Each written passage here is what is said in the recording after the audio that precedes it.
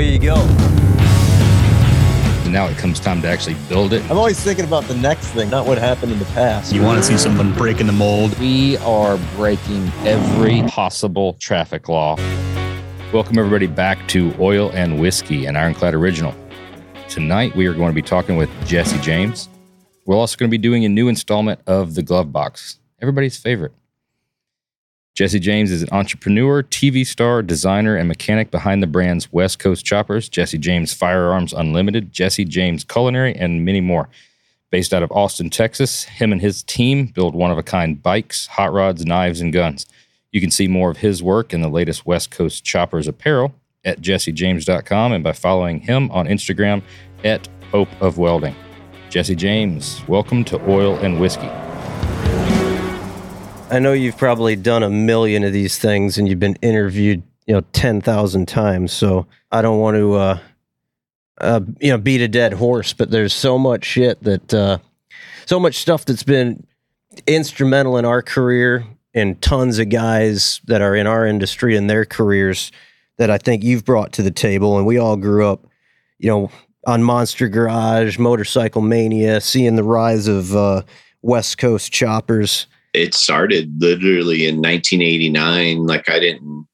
I was dicking around with bikes and stuff in my garage or my mom's garage. And I didn't really, there's like 7 or 8 Jessies in the family. So we all go by our middle name. So I didn't really think, from football, they used to say shit about my name and like kind of the newspaper. Anytime I got arrested when I was a kid, they would always print my name because I think it kind of sounded funny. Fit the part, right? Yeah. And I was a pretty big, like, Pop Warner high school, college football star.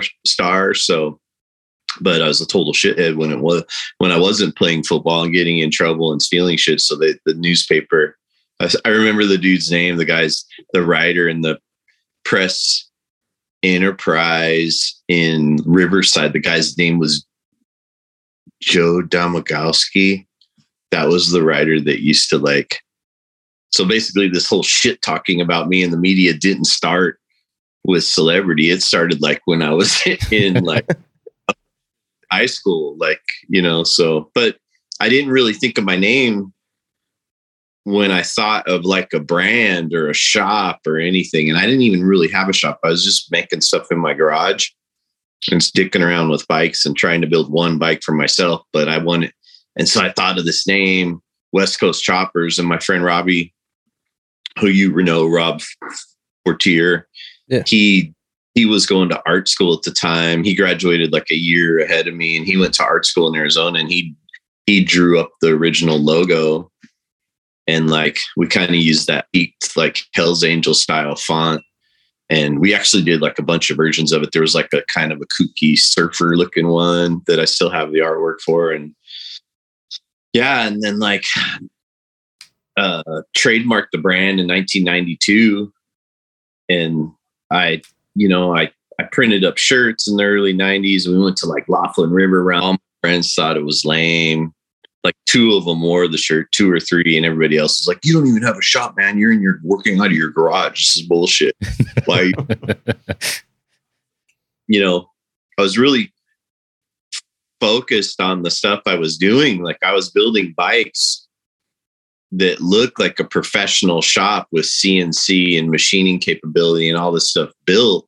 But I was a 21-year-old in my garage building it, and people, they would just straight tell me in my face, "Bullshit, you didn't build that. You had some shop build it." And it was my original business cards for West Coast Choppers, they didn't even have an area code on it. It was just a Long Beach number. And I think a 6-block radius. That's what I was trying to impact, and nice. There was this house in Hackett Avenue in Long Beach, and it was it's legendary, man. I was dude, this is some crazy shit there. And it was the place where everybody came if you busted your lawnmower, anything that needed to be welded. I had a TIG welder in my garage, so everybody could come there and get stuff welded. And I worked for Performance Machine for a couple years, and then I went to work for Hot Rods by Boyd. And so I was working Boyd from 6 a.m. to 5 p.m. and then sometimes later. And then I would come and work in my garage until like 1 or 2 in the morning, then get back up and go to work at 6, and just, I don't know. You have that youthful energy, just like there's no reason to just work. And that's kind of how I built the brand. And then I quit working for Boyd in 95 and, opened my shop, in 95. Like the day I left there, I already had a building and everything dialed in. So what was it? Tell us a little bit about the Boyd story, because everybody kind of, hears little bits and pieces, but, I'm personally kind of interested in what that was like through that era working for Boyd. It was actually, I just talked to the shop manager, Dick Brogdon. He's turning 85 or 86 years old, I think, on Saturday. And he was like, everybody hated him, but like, I just loved him because Dick Brogdon and Melba kind of ran. Dick was the shop manager at Boyd's. And like, it was kind of sad. He told me, I talked to him Sunday. I was driving and I called him, but he says that I'm the only one that he talks to from the shop. Like nobody else talks to him, and I'm like, he's like legendary. Like, Dick did all the trade shows and stuff like that. And not too many people are, got along with him because him and his wife like controlled the money and controlled the nut and bolts and all that stuff. So it's like kind of, someone's got to be the bad guy. Yeah. Nobody likes those guys. I remember Little John couldn't stand him. And like told me one day, that's why they named that guy Dick. Like, but it was amazing. I stepped in there when I was 23 years old, 24. And I was the youngest guy by probably 20 years there. And I had built some bikes and been in magazines and all that stuff, in the early 90s and thought I was king shit. And then I went to Hot Rods by Boyd and realized like, oh my God, I wanted to like hide everything I did because I didn't want anybody to see it because it was terrible compared to this shop cranked out. And, I was already a TIG welder and I had already done a little apprenticeship with Ron Covell when Ron was up in San Jose, and he didn't really do classes and stuff like that. But I had met him. God, I forget how I met him, but I ended up going up and staying up at this house in San Jose for a couple of weeks and like English wheel and just basic metal forming before I went to Boyd's.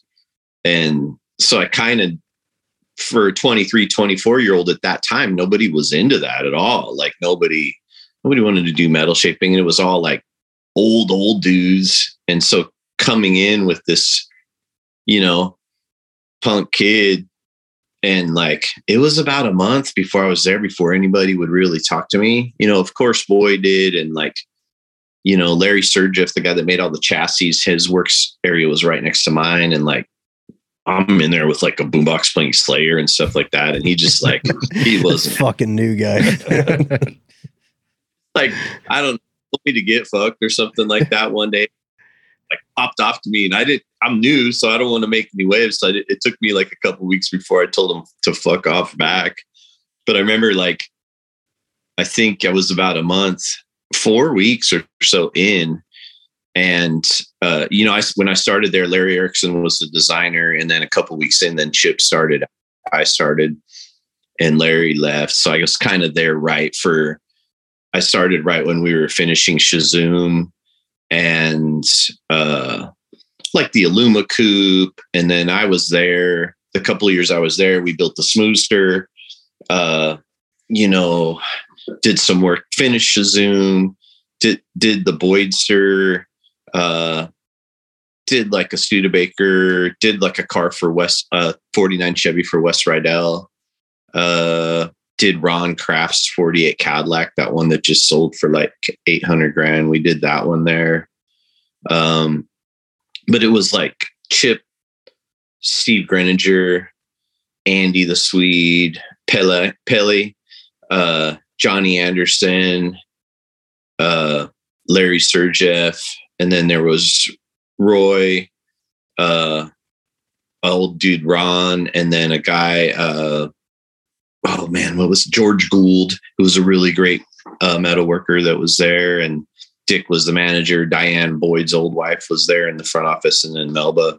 So it was like, to me, honestly, like is the greatest hot rod shop in the history of the world ever. And then like after I was there like 6 or 8 months, then Little John came, took over my work area, and then I moved out to the main shop, and Little John moved his machines. And like I was kind of the catalyst between telling Boyd he should bring Little John back, since Little John does all this stuff and kind of invented all the stuff that Boyd does. Like, why don't you just have him here? And like, you know, and I think John was losing his lease at the Huntington Beach shop or something like that, and got tired and, you know, wanted to just kind of get paid to do what he does. And so it was like, if I wanted to play baseball and I was a young kid that wanted to learn baseball, and I had like Babe Ruth, Ty Cobb, like Willie Mays, it's a dream team.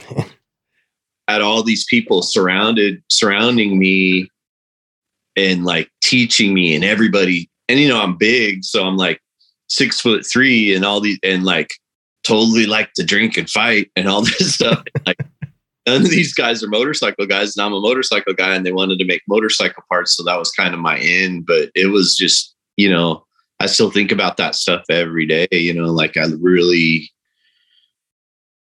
sometimes I feel like I'm being an ogre for my guys, because like pushing them and pushing the limits of the stuff we do. But, you know, it's hard to convey what I've seen, what my eyes have seen, you know, and like what, you know, it was just great. We had fun. Like we, you know, SEMA in the heyday of SEMA in the mid 90s, where Boyd had a whole airplane hangar. You know, it was right at that bubble before wheels started being made overseas, because at the time you couldn't get anything made overseas. It was crap. It was like Western wheel cast, weird, you know, nothing that anybody would put on any of their cars. It was like Pep Boys wheels were the only thing that were made in China. And then, so Boyd was the biggest wheel manufacturer in the world. And so we'd go into SEMA, and you had this huge aluminum riveted airplane hangar in the middle of SEMA where the booth was. And then, you know, we'd at a dealer show for motorcycle stuff in Daytona and Sturgis and Laconia, and just, you know, all these hot rod shows. And it was just crazy times, crazy thing to step into, you know. And that's definitely the heyday. We caught Boyd in like 2001, 2002. We went out there. We wanted to experience California, you know, coming from the Midwest. There's not really shit going on here. So we went out to California, toured a bunch of hot rod shops, and spent some time in Boyd's shop. And yeah, that was right about the time the American hot rod thing was going. So a couple of those old dudes were still kicking around there. But man, even then it was like larger than life. That fucking place was so rad. You imagine trying to do that in today's day and age with the amount of shops and social media and stuff like that. I mean, at that point, like, you know, if you're on the come up, like you said, you're going to be there, and you want to play for the Yankees, you know, and there's no other baseball teams around. Everybody's going to work for Boyd. That would have to be, you know, perfect timing. Look at how many businesses have been started from ex-Boyd employees like myself, Chip, Dan Fink, you know, Little John, like all this stuff. Like he was, you know, and Boyd wasn't really a worker. I think he was a painter at one time. He worked at Disneyland, or Knott's Berry Farm. But he, like, the only time I ever seen him work, we were hot and heavy trying to finish a car for Roadster Show. And we were working all night, and we'd been there like probably for a week straight. And like some Japanese film crew came in and wanted to film some stuff with him. And he went and chucked up like a piece of 4-inch billet aluminum in the lathe, and like acted like he was turning it down for the cameras. And it's the only time I ever seen him work, you know. But he just had this incredible eye, you know, like he was always right when he said something like, hey, even bike stuff, which he didn't really know, like, hey, you should move that down a 1/4 inch. And if, you know, you would be bummed and everything, and Chip used to fight him on stuff like that. But then when you did it, when you cut it apart and rewelded it and moved it 1/4 inch, it made all the difference. You know, he just had that kind of eye for stuff, you know. So, and I wonder where the eye went when the 57 Chevy bike came around. Maybe the glasses were off for that one. That was much later in the career, but no, I think that was Scott Sullivan. Like, actually, I have the third. They did. Actually, I have a picture of it sitting on my desk, ironically. But they did, when they did Cadzilla, they did 2 Harley. They kind of had that 90s Cadillac taillight and had this full nacelle that went over the thing. They did 2 of them to like escort Cadzilla. And then we did a 3rd one on a rigid frame, and Craig Naft did all the body work and everything. And Craig was there like right when I started. He's an amazing metal guy. And that one never got finished, and I ended up buying it. I got it. Look at a picture of it sitting on my desk right here just for no reason. And that's like my house in front of my, look at the Astro van. Dude. That's badass. You don't see the Astro vans that much anymore. No, that was big. Disappeared. Fans got 17s. Cuz. Yeah. How was it working with all those guys who were the best of the best at the time? Their egos, was everybody willing to work together, show you, bring you up? Was it a good team environment? Great team. Everybody had their own little place. And like I said, I was there for a month before anybody could talk to me or would talk to me or give me the time of day. And I remember I was back in this back welding room, and I was TIG welding someone, and like Steve Greninger, who's one of the greatest, like final assembly, fit, finish, and especially electrical guys that I've ever seen. He came up and hit the table, bam, did the hammer test when I was welding. I'm like, oh, okay. You know, like then you're in, now you're cool. Like that. Yeah. Yeah. We do that. We just tape like little firecracker. You snip one off the pack and you tuck it on the inside of like a corner weld, like on a frame rail or something. That's a good break-in procedure. You're dragging a bead, and then when that fucker pops, that helmets go flying. Yeah, it's got the same kind of bang as the hammer trick. Frame with aerosol spray paint while at their weld. You're just going to blow past the acetylene bombs and stuff? Yeah, you know, those today's day and age, those are frowned upon, I think. So in the midst of all that, you were a bouncer too. You've had a fucking colorful career, man. I mean, the shit you've done you're like the most interesting man in the world with all the But cool, like the real one. Yeah, but like the real deal, all the cool shit you've done. Cause you were bouncing for like Danzig, weren't you? Yeah, before starting in the late 80s, I started, actually it goes back to starting when I was like 14, 15 years old, because I was a big kid. And so I got a job.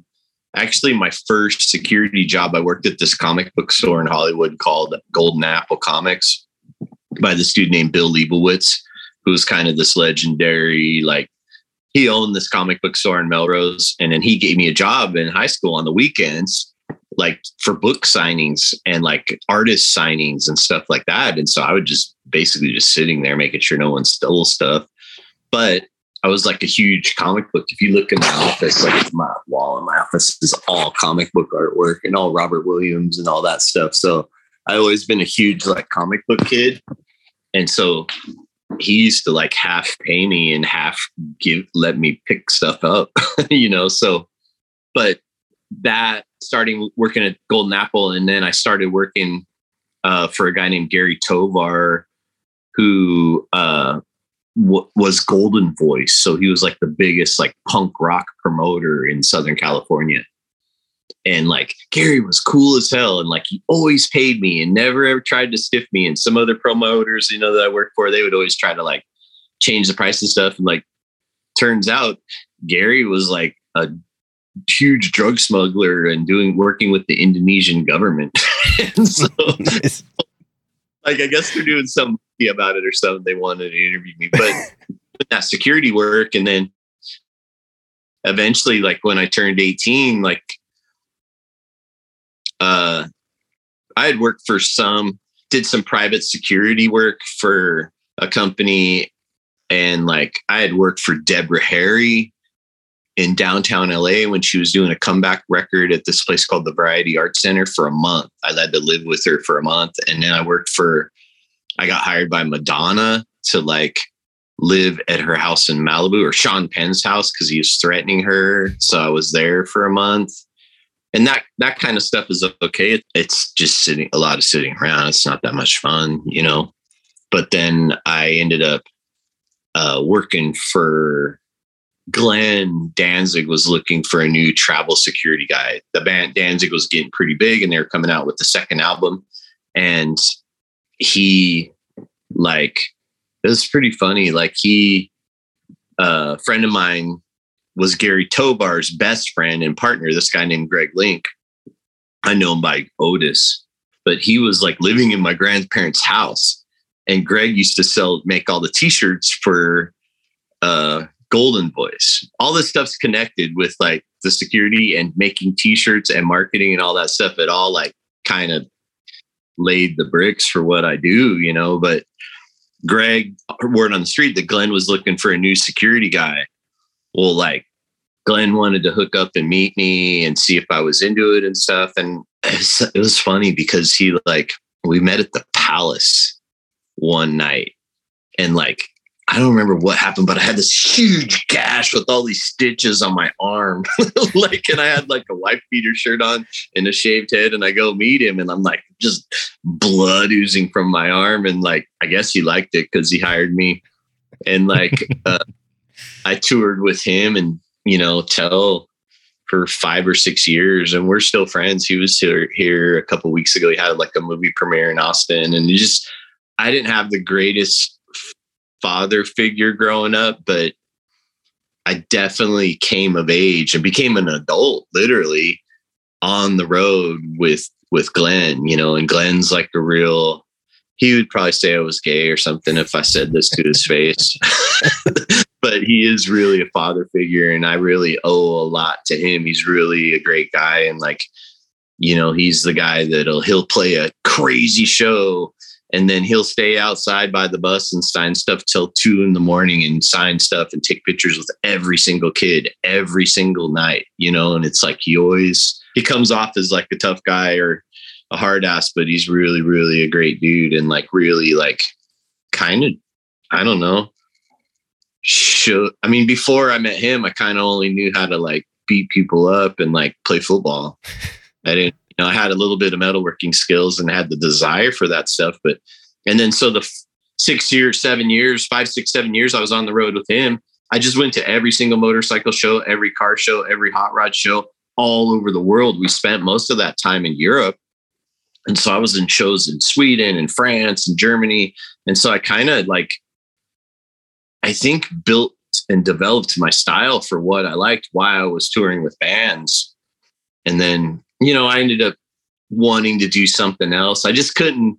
I loved being at home and working on my bikes when I wasn't on the road. And I worked at this bar called the Doll Hut, which is like this legendary bar by Disneyland. As I was the bouncer and the bartender, it was like this little punk rock bar that only holds 43 people. And just, I kind of liked doing that and working on my bikes all day and making stuff. And, you know, kind of all that time, you know, 89, 92 kind of started the brand of West Coast Choppers. But, you know, it really didn't put full effort into it until I left Boyd's and like started it on my own. But I think, you know, I ended up working for Rick Rubin and worked for a lot of other bands and like did all the stuff, you know, kind of a security consultant for Rick Rubin. And you got to have some fucking stories about those. I worked Mix a lot during the whole album release tour for Baby Got Back. And it was like, they'd have private parties and it was this huge 20-foot tall ass. And you had to walk the legs to get not one picture of that anywhere. You know, there was no one took pictures of anything there. All you had was a little snap stuff, you know, where, you know, nobody took pictures. Like, I just want one picture. Like, look, one's going to pop up, come back to haunt you with that giant ass. You know? Worked for NWA and Body Count and a lot of other bands, you know, and it seems, when I think back of all of it and all the stuff I did, it was such a fast pace. It kind of seems like it's not real. You know, it seems like, how did I do all that stuff? You know, like it doesn't, I don't know. It's crazy. What's the realest it ever got on the road with any of these bands where it was time to throw down? And it was like, what's the sketchiest situation that you've ever been in on that part, bodyguard side? Oh, there's too many to count. I mean, Glenn was the other night. We were in London, England, and played some show and then went to some club afterwards. And some chick got in his face or something. And then like, I don't know if she worked there or whatever, but we went in, we were only there for a couple minutes and they kicked us out, and it was kind of upstairs and we're going out, and this like bouncer, Glenn went ahead of me. This bouncer like, boom, pushed me down the stairs from behind and like face first, boom, boom, boom. And like, I got up and like, I hammer fisted him. Like I hit him with it, boom, on his jaw, and like hung his jaw open, bam. Like, both sides of the jaw. Well, England and most other places in the world aren't like innocent. You know, there's no, if you do that to someone, you're going to go to prison for it, you know? So we jumped, went to our hotel, boom, checked out, grabbed all our stuff, went to another hotel, like on the other side of the city, checked in under assumed name, comic book artist names. I think I checked in under Frank Miller. Glenn was Jack Kirby. And like, you know, barely made it out of there. Cops, everything were looking for us, you know, and it, you know, just back when there was no camera phones then, so you could still get away fight. with some shit. If I did that before, you know, that guy's the bouncer, he works there, so whatever, he's going to say he didn't push me, you know, and there would be security footage or whatever, but not in those days. You could still get away with it, you know. I mean, I dislocated my elbow off the stage at a show at Harpo's in Detroit. So came off that stage after someone and like landed on my arm and bent my arm out back and shattered my forearm and everything. That's kind of what made me quit, because I had stayed on the road for like another 3 months after that, you know, and I had like one of these things and like, I just was like burnt, and I was like, you know what, I'm just going to stay home and build some bikes. And, you know, I was making $100,000 a year and doing really well. I didn't have a house. I didn't have any overhead. I didn't have wife or kids or nothing. And when I quit all that stuff to build motorcycles, like everybody thought I was insane, because it's like to get a job in 1992, 93, like, oh yeah, I'm going to make some gas tanks and fenders and like weld some shit together. That wasn't a good like career decision. That's like what stoners did. And like, it wasn't, yeah, everybody thought I was nuts. And so I went to Covell's and like worked at Performance Machine and like really kind of like did my homework for it, you know.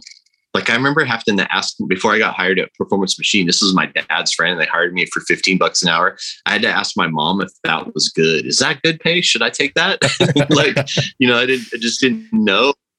Aside from my dad working for bands, which I kind of was a contractor, so I worked for myself, but like Hot Performance Machine and Hot Rods by Boyd is the only 2 jobs I've had really where they were like a 6-day a week job, you know.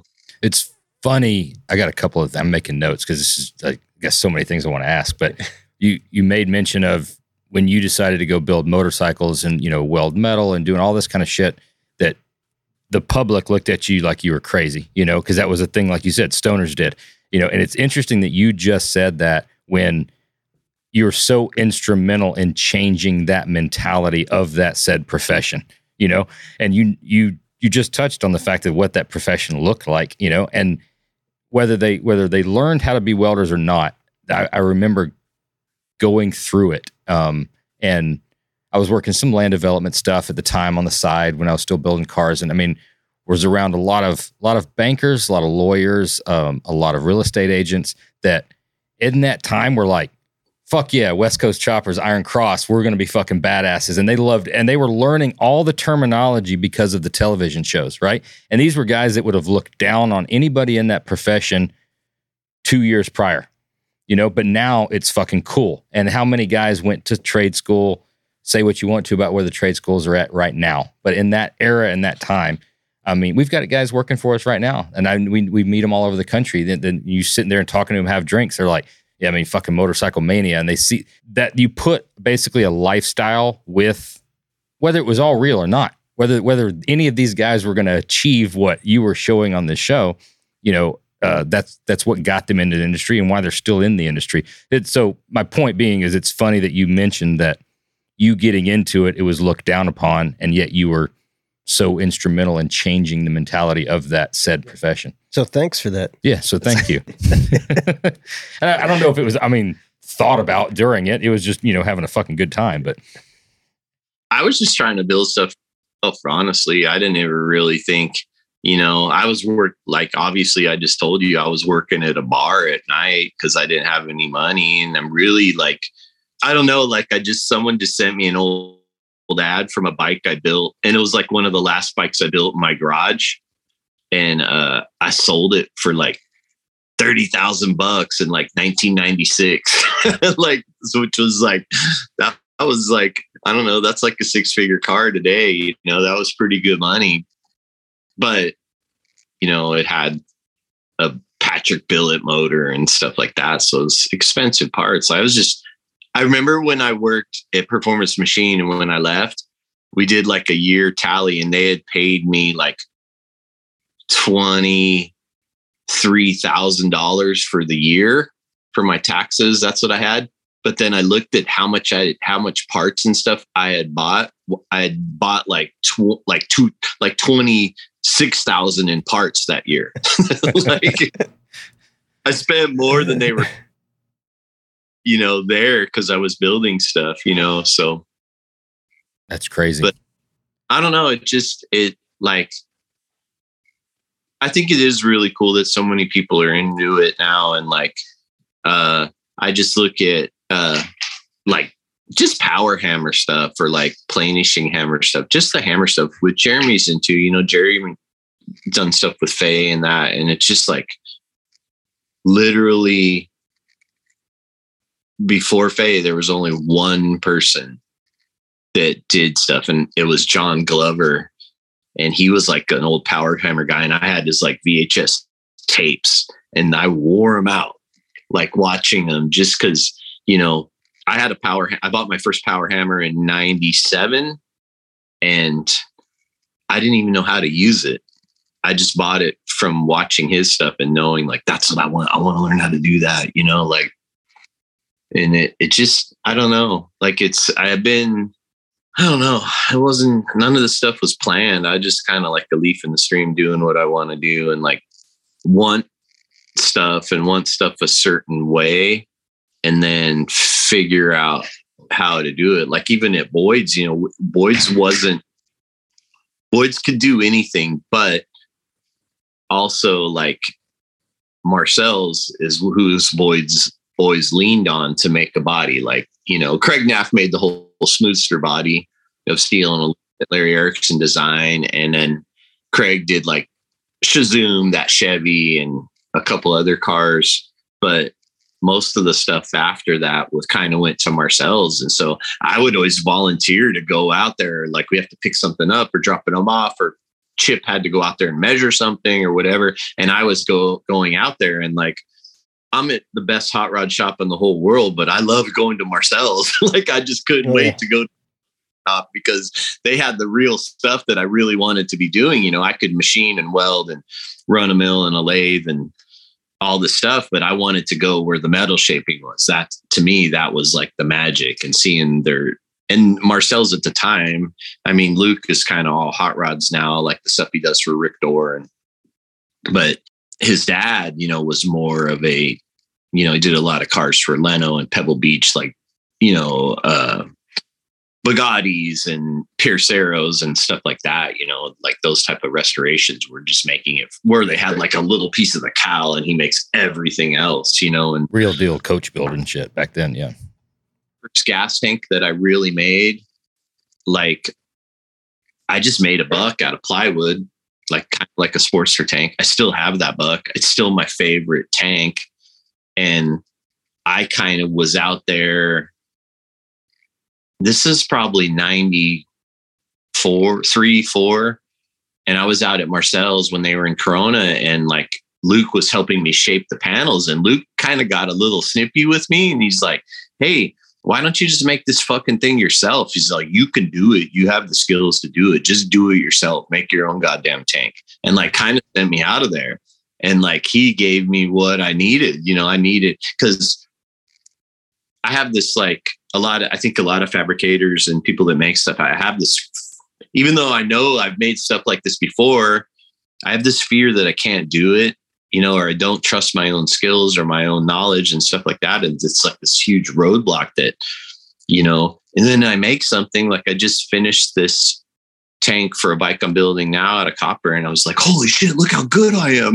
Like I'm surprised by it. Like, like it, I don't know. Like, I guess thinking about it now in this context, maybe it's a good thing that I surprised myself, and I like still am stoked about it, but Marcel's was kind of who pushed me into getting into like heavier metalwork, Yeah, he was always, that dude was so badass. I was fortunate to work a bunch with Clay Cook. You remember Clay? Yeah, I knew Clay. Clay made my first Yoder. He made a bunch of anvils and tools and stuff for it. Yeah, so I've got Clay's hammer now, but that was like the turning point from, I was doing all sorts of English wheel stuff, and it's like slow and you can't like move shit quickly and it's quiet, and Clay was the dude who had like kind of a little bit of a production mindset on metal shape, and that he was like a tool freak. So I'd spend days with him, and man, the shit he'd teach me was just, forever. That's Clay. You can't put a price on it. Clay would spend a year and a half designing the tool to build the part. Yeah. Versus building the part. Clay was a good dude. Yeah, I have Marcel's hammer too. He had an old Pettingill on a Yoder base that sat in the corner for years. And I'm like, why don't you ever use that? He's like, oh, it's too loud. It's terrible. Like, I can't stand it. Like, because they had like Eccles, and he's like, I go, you want to sell it? He's like, yeah. He gave me a price. I'm like, boom, I'll take it. I have that in my shop today. Still, it's over at the other shop. So, damn. I can relate with the too loud thing. Fucker shakes the office, the foundation of the shop's moving. You get someone else in the air hammer. And yeah. Forging with the big hammer. The big hammer has 1,000-pound head on it. Good so grief. Like, yeah, you can hit down the road. Like, it's crazy. Making earthquakes in Austin. Mm-hmm. Yeah, I wanted a damn power hammer like my whole life, my entire career. And finally I got to the point where I could afford one. And you don't get to use it? Yeah, it was just about the time where I got so much shit going on that I don't get to use it. So, but you get to hear it. But I get to look at it and I get to hear it, and every once in a while run a piece of metal through it. But you'll get to it and want to eventually go back to work. Yeah. Because being a mid-level manager of a chassis manufacturer, it'll get old. You think so? Man, I don't know. It's all kinds of fun. I did it for 20 plus years, and like the last probably 7 or 8 years that I was in Long Beach, I was just like, there's 200 people there, and I was just worried about who's stealing toilet paper and how come we're spending $100,000 a year on packing foam, and moved here and got rid of everything in my life that got in the way of like me using my hands and working. And less money, less business, but more happiness, What drove you to make that move? Because that's got to be a tough thing when you've got that kind of business and you got the sales and you got the reputation to just like back it down. How did you? Well, it wasn't like the mortgage crisis in 2008 kind of like took because everybody was using their house as a ready teller. They'd refinance it and get cash, and they were buying bikes and cars and boats and all this stuff. And my business like rode the wave of that for a decade. And then once that stuff started backing down and happening, I was like, oh yeah, it's gonna happen. And I took a road trip in 2006 or 7 with my son. We took a motorcycle trip up to Northern California. And then we came back down, and I stayed at Cole Foster's house. And Cole just has a really cute little 1940s two-bedroom bungalow, but with like a 6,000 square foot 2-story shop behind it. And like at the time, I had 7 buildings and a couple 100,000 square feet I had a whole city block in Long Beach. And all these businesses and deal with Walmart and all these brands and everything. I could not stop thinking about that house with the garage behind it. I was like, just, man, I want that. I just want to get up and go to work and not have to deal with bullshit. And like, I couldn't stop thinking about it until, you know, I kind of went through that whole tabloid scandal and everything. And I'm like, if I need a bigger sign to get out of California, I'm not going to get it. This is it. And just sold stuff and found a place here. And I moved 17 semi trucks to Austin. Shit. You know, and just did it. And like, kind of definitely a culture shift, you know, Long Beach my whole life. And like, really my whole life was like a 5 miles radius, but I had moved here part-time and bought a house in 2004 when I came here with my ex, and then, you know, been here for 18 years now. So now it's getting crazy. It's getting crowded here, but yeah, everybody's fucking moving to Austin. Yeah. You invited Cole down and show him what's up at the new pad. Yeah. He came down, I don't know, 6 or 8 years ago. We did some TV stuff together. So Coming by your place, we were down there, like Josh said, a year ago or something. And, you know, we got the same thing going here. We're like 3 buildings, 100,000 square feet. And like, there you are just in your fucking badass garage, hammering away on shit. That's shooting in the bullet trap out back. I'm like, fuck projects. Yeah, let's do that. Dude, that's shoot. Like, it's like paradise, you know, that I could get used to that. Yeah, I can work more. I can spend more time with Sonny. I can like rest more, you know, and like, it's just a more efficient way to do what I do. You know, I think it, you know, yeah, sometimes I think having a retail store and stuff like that would be, because everybody wants to come here. And I don't really, because of firearm stuff, it's a little dicey letting people in the shop because, you know, we have gun stuff everywhere and you can't really, ATF, per the ATF, we have to keep it locked down, you know, which I'm not mad at because I get more work done, less distraction. But, you know, we had that retail store at the Long Beach shop and it was like Disneyland, but, you know. I can imagine. It was a majority of your business, like on paper, how much was apparel versus actual bike builds? Oh, you know, I don't know. At the height of everything, I was selling about 225,000 t-shirts a week at Walmart. Holy shit. Yeah, that's I mean, back in that era, even today, it's like you can't drive like a block without seeing a West Coast Choppers cross in the back of somebody's pickup truck.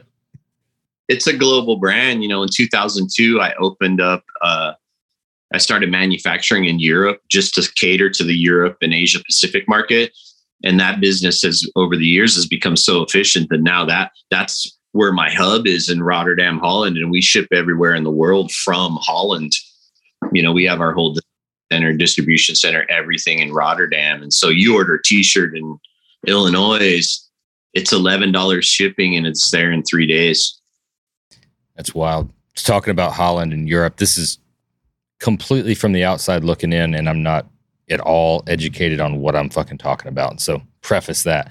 But 2022 Josh. 2022 Josh, that's right. Tell the truth. You mentioned, you know, while you're traveling around with Danzig and spending so much time in Europe, you're creating this style in your head, you know? And that stuck with me. I even kind of wrote it down here, make a note. It's funny you say that like I've never thought about it, never even wondered why. But in that era, when you're coming up and you're breaking every fucking magazine blown wide open, you've got these Easy Riders, you had the traditional American chopper in air quotes, you know, custom motorcycles. You and just compared them to American. No. I mean, American is okay. not in the show. Absolutely not. No. Just the words, you know. So you had like the Arlen Ness, you had that kind of style, you had that. Well, then you've got Jesse James, which is, you know, a completely different look that, as you say it, you know, this European influence, which you've made your own, you know, and you've also brought in that kind of outlaw culture, you know, the motorcycle club culture that was not so much of the custom molded fiberglassed everything in, you know. It's funny you say that the Netherlands and the European, and now your hub is there and you're selling more shirts over there. It's funny how it comes full circle. You know, you took a little bit of style there, brought it to America, and it kind of circled back around. West Coast Choppers is fully trademarked and protected in China. That's like that's how I bet so that was much. hard to do with China. Took 11 years to get the trademarks. Wow.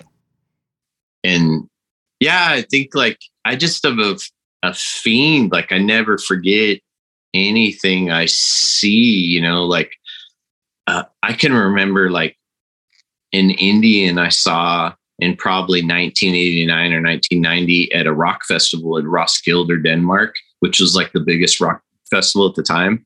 And it was like an Indian chief without the fenders. It just had bobbed fenders. And he took the guard off the generator and you could see it was idling. The belt was spinning around right by your ankle. And I just remember looking at that bike like, holy shit, I love that bike. Like I remember that bike that day when I saw it, it was like overcast and barely raining. And like all these segments in my life, like have these reference points, and it always seems to be like vehicles, you know, and like my style didn't come out of anywhere. I made checklists. Like I hate that, I love that, hate that, hate, you know what I mean? Like everything I see, you know, at a swap meet or a bike show or a car show or anything like that, it all kind of like put it together, like what I like, you know, and I don't know. I'm just lucky. Well, I think that's what makes it authentic, is because nothing is authentic. No matter what you do, everybody that's an artist or creator pulls a little bit from here and there and here and there and here and there. Oh, and yeah. you're not copying, you're not doing anything, but those things, like you said, you remember it to this day, all the senses, the smell, the time of day, the fact that it was a little bit raining, and everything that did for you, and that imprinted on you. So there is no authenticity. Everybody's just their own version of authentic. I got a prime example of that because like back in mid 2000s, I wanted a West Coast Choppers Dominator, like nobody's fucking business, but you're 6'3", you know, I'm not quite that big, you know, I'm about 5'2.5", maybe at the time, maybe 130 pounds. So I'm like, dude, that fucking bike is so rad, but I'm going to look like a child on one of those. And there's no way I could afford one either. So I started building this. So I got a picture today because I got to show you this fucker. I mean, it's a blatant copy scaled down like to my size. So it's now like 15 years later, just about. I was like, oh, building bikes is easy. I build hot rods. Like, so this thing, it's like a miniature Jesse James bike that I started when I was like in my 20s, and it's almost done. But it's pretty badass, dude. I want to see it. Yeah, I'll text those to you, but they're yeah, It seems like bikes should be easier because it's less metal, less motor, less everything. But for some reason, I don't know if it's more technical. It's way harder to do it the right way, I think. Like we're just finishing up. We just sent it to Final Finish, the bike I'm building for Dana White. And I've been working on it for a couple of years. And like, I don't know, like to me, bikes, guns, cars, bikes is the most critical for me because I'm known for doing bikes. And so I can't crank out shit that's not up to my standards. And like kind of having a shop where the guys, you know, good guys, great guys in my shop, but they don't really, they weren't around in the early 2000s at the heyday with all this crazy stuff that we did. So kind of like getting their brains and their skills up to speed, you know, and like they're doing really good, but it like car stuff we're doing, well, if a wheel falls off a car, you just pull over and call AAA. Well, if it falls off a bike, you don't really have to call anybody. You don't call shit. Yeah, you don't call shit. If you get a flat on a bike, it's going to get pretty Western, and you're going to, good chances, pretty good probably percentage, you're going to die. It's going to be, you know, and I think taking that, knowing that, you know, we could kid about it, but it's serious and you have to take everything really critical, especially my frame manufacturing. Like I really like, man, sweat the details on all of it and sweat the geometry. And like, I know you guys do that too, but like bike stuff and everything you do is tucked up and hidden. It's nice, but you're never, unless you lay on the ground, you're never going to see it. A motorcycle frame for a full custom bike that I build, you can't hide any of it. Like it's right there in your face. Yeah. There. And if it's shit, it's shit. And there's no way of like hiding it or anything like that. And so, but yeah, I learned all that stuff like right quick. I was like, dude, I mean, but it's 2 wheels, it's half the parts. It's got to be way easier. No, it's so not. Even to the point, like, I wanted it done to such a high level that I ended up, when it's ready for like final fit and assembly, I just gave it to my buddy Bill Steele, who's badass at that stuff. Cause I'm like, I know I'm not going to do it as good as he will. And I want it really nice. So I did my part, like built the frame, built the fender, built the tank, like everything's scratch built. So I got to bring it across the finish line properly. Yeah, you need it. Go for a ride. For sure. If it ever gets done, we'll see. It's been like 20 years, another couple, maybe it'll be on the road. Have it done for Indy. Good guys. Yeah. It's kiss of death. Indy good. I think the motorcycles, correct me if I'm wrong on this one, but there's just so few parts and like everything is, like you said, out in the open that you probably have to analyze everything way more and make every single thing super badass. And, you know, you're much smaller proportions. So you've got a lot more detail to play with. Whereas a car, you can have a badass body and, you know, under the hood might not be that great and you get a pass on it. The bike, it's kind of like everything is judged all as one and you got to nail it all. Well, I think more if custom bike builders, there's a lot of people over the last like 25 years or so that like they justify the stuff that they put on a bike by the price they paid for it. So, okay, Pro One or one of these manufacturers makes this real expensive front end. So that must be the good one. Let's put that on it. But I don't know. I just have this certain look and this certain style and this certain way I want things. And probably because of this knowledge in my head about all of it that, you know, one, I don't want to give anybody else any credit for the badass stuff on our bike, but me and my shop. You know, I want them to see like a badass headlight and triple clamps and front end setup and like, oh, where'd you get that? Oh, I made it. You know, and I've been saying that since I was 19 or 20 years old. Like, where'd you buy that at? I made it. Bullshit. You didn't make that? Yeah, I did. I made it. And I think that's an addiction. I'm addicted to that. I'm like to the point where I almost don't get shit done all the time because I say, oh, I'm going to make it. I can make that. I have the skills to make that, which is a blessing and a curse because I can make anything. The microwave broke. I took it apart and fixed it. Just, you know, like it, I just like, I don't know, particular. I don't know. I just love to be able to say I did it. And not, you know, yeah, we use other parts. We use Brembo and Performance Machine and S&S motors and things like that. But I don't really want to, you know, it's a West Coast Choppers. This should be all West Coast Choppers. You know, it's like a roadster shop car. It should be all a roadster shop. Yeah. Yeah. We get the same mentality with that. The cars and the bikes are crazy because I could go on for 20 minutes naming badass car builders of guys who I know build like killer shit. Bikes, I feel like the thing that you've nailed, and I don't know if you put like any thought into this, but it's how you sit on a bike, how you look on the bike, how so many dudes build these bikes that you just look like a total douche going down the fucking road. And that's like, I can't hardly name, like, honestly, I don't think I can name you more than 2 bike builders that are. You don't need to be laying on the tank, but you need to be stretching across the tank, and everybody just like fucks that up. I always have this theory, the bike and rider are one thing, and that starts with the frame. So the frame has got it. And what we do for customers, like you're 5'2", so we could. Well, actually 5'6". I was just, you know, I'm actually pretty fucking big, dude. 5'5". But go ahead. Yeah. His skinny jeans don't bend that Fuck well. You. It to your palm measurement, and then your inseam measurement, and then seated measurement. And we build your frame based on your size. And so we can move stuff around in 1/4 inch increments. So you're not getting a bike and having to, like, I'm building a bike for a guy right now that's 5'4". He's a doctor in California and everything will fit him. Everything's done. So when he sits on it, he just like plops right on and it's like, boom, it's perfect. He doesn't have to adjust the bars or anything because we've already done all that and built it in. And to the extreme, like I built a bike for Shaq. Now I did Shaq's bike before CAD design, you know, in the late like 2000. And so what I did is I took a picture of him. I like, before digital cameras, I had like the Sony Mavica with the floppy disks. I took the camera and took pictures of him seated on the bike with his feet propped up on blocks, like at a good seated position.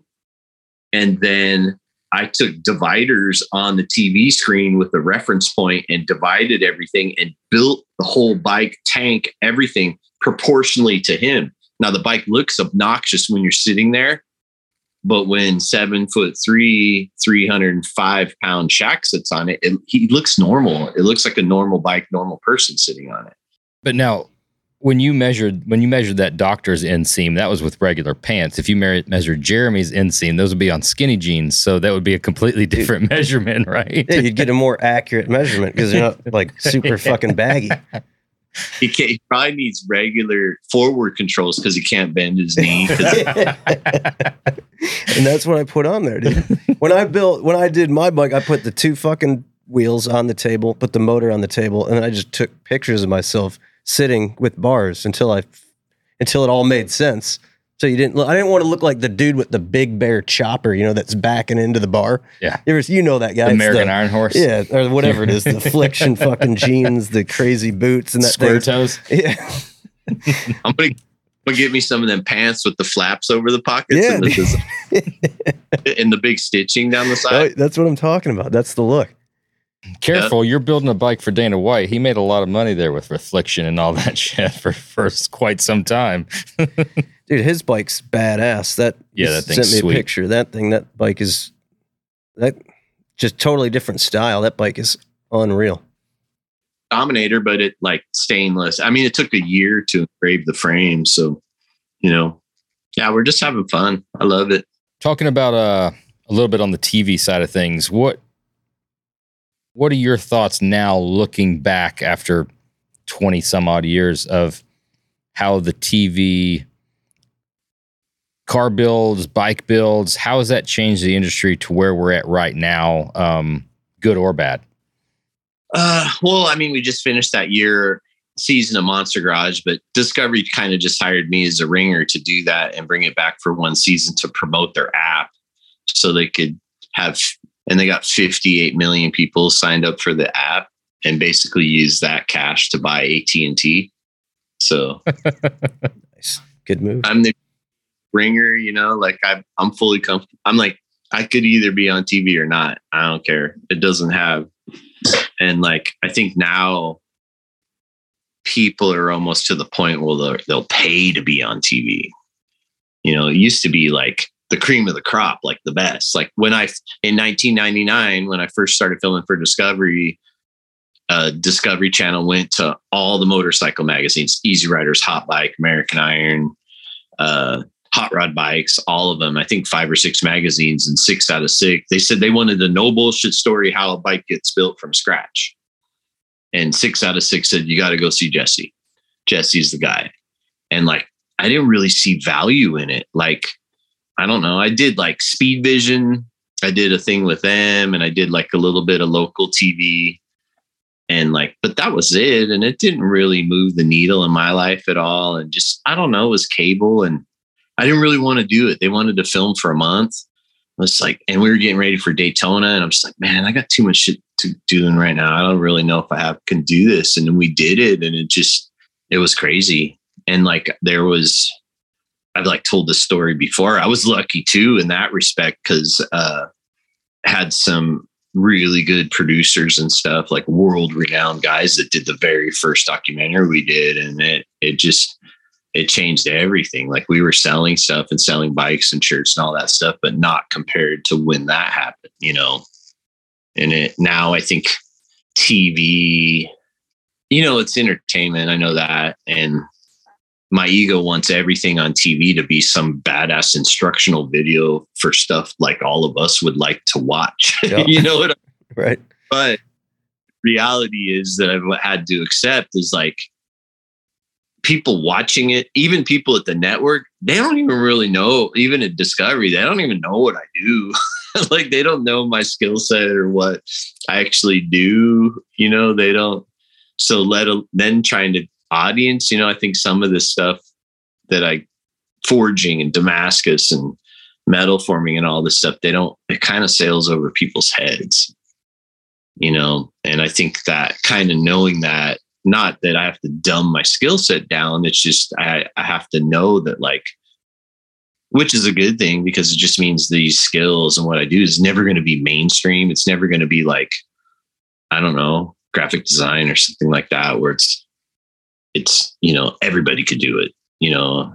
Yeah, but I think it's brought a lot to the mainstream and kind of put that in front of a lot of people and made it cool. And I think opened up our industry quite a bit.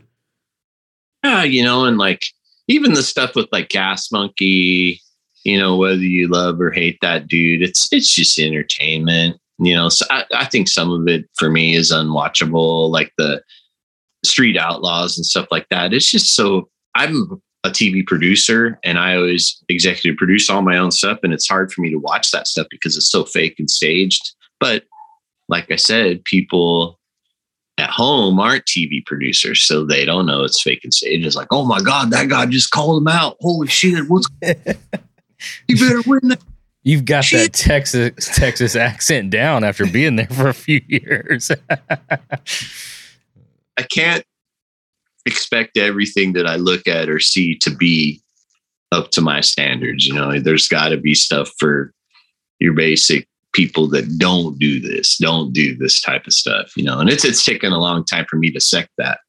I was like, that stuff shit, get it away from me. You know, like, you need to do more stuff like I like. And, you know, I mean, 23 years on TV, you know, I was the first. So, you know, the episodes of Monster Garage are awesome. The 8 we did, but that's it. You know, I think we ended that show on a really high note and did some amazing stuff in those builds, like the one we did with the Roadster Shop, little Rampage, you know, to take a little economy sport pickup and go 207 miles an hour. You know, it's pretty awesome. That thing was badass. And it was literally built in 1 week, you know, 5 days. Yeah, that's a bitchin' little car. Did you keep that thing? Hell yeah. Are you going to take it out and rip it some more? I want to take it to Bonneville, but we got to do that thing, that C8 front. I got to put the different wheels and stuff on it. So yeah, I mean that fucking motor and everything, and that you could put that on the street. That thing should be. It's just pump gas, right? Or you could tune it on pump gas. That the ice cooling system and all that, it might be a little weird. Yeah, it's killer little hot rod. Yeah, but I don't know what's going to happen with TV stuff. Like, I don't know. I'm not getting any younger, but I think like the rate I trickle myself onto TV now, I think it just leaves people wanting more, you know. I'm really into work, and the gun stuff I'm doing requires like 100% focus. So like TV, like almost all of 2020 to do 8 episodes of Monster Garage. If I'm the executive producer, I got to do all the pre-production, all the builds, all the planning, build the whole shop. You've been worried more about the talent and then like the style thing. That's the thing. That's your problem. You should have been worried more about the TV thing. Look how good it's worked out for the Tuttles. I mean, they were worried about the TV, and look where they're at now. Oh, but they didn't do anything before they were on TV. You know, they didn't, like, Senior had the ironworking business and Junior didn't work there, didn't do anything. They put it on TV. They offered me that show first. I turned it down. I was just like, I take bike building too serious to do a weekly show out of it and to dumb it down. And like, so I turned it down. So they offered it to them and they took it. And that made, you know, they rode off the coattails of me doing these 2 documentaries that were the biggest shows in the history of Discovery still, and like did it as a weekly version. Instead, I did Cars and did Monster Garage because that's a bigger industry. And I thought it was more viewers, and it was. But I think the misconception with them is thinking that like they're amazing builders, and they still believe it. I'm friends with both of them. These guys think it's so hard to listen talk about it. All right, those bikes are hunks of shit. Yeah. And like, they think everybody was buying these bikes for these amazing craftsmanship. No, they're buying TV time. They're buying, like Geico isn't buying a bike for $1,000 because you guys are just amazing builders. No, they're buying the hour of TV time to get Geico, and like, I think that was the harsh reality when their show ends. Then look at what happened to business. I mean, Senior still does a little bit of stuff, and Paul and Junior's got a good little business, but look at my business when Monster Garage and all it TV has done is put me behind. Yeah, like you got shit to build.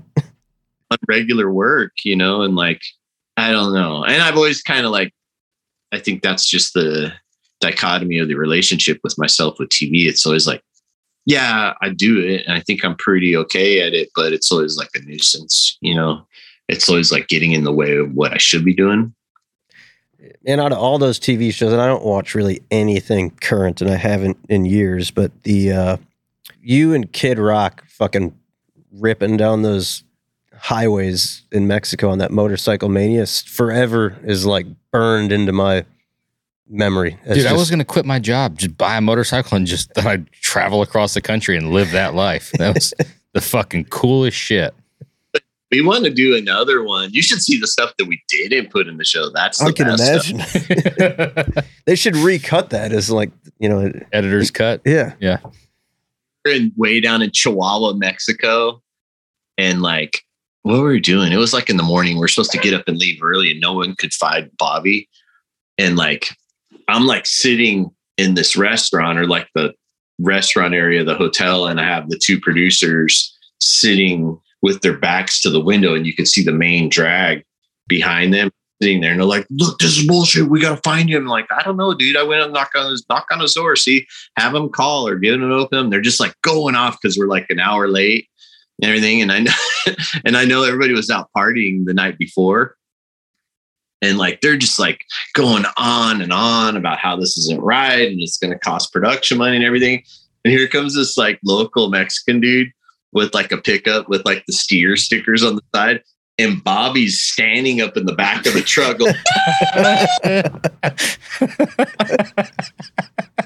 I right behind them, and I'm all, yeah, I don't know. It's like, I haven't, hopefully he turns up. Like, oh shit. That's good stuff. That had to be a good fucking time. What was that? A week of recording? Well, we filmed that show over a year, but yeah, we were in Mexico for like a week or so, I think. Damn. Yeah, we wanted to do another one. Actually, we want to do it. Here's a small world. There's this dude named Manfred whose nickname is the Surgeon.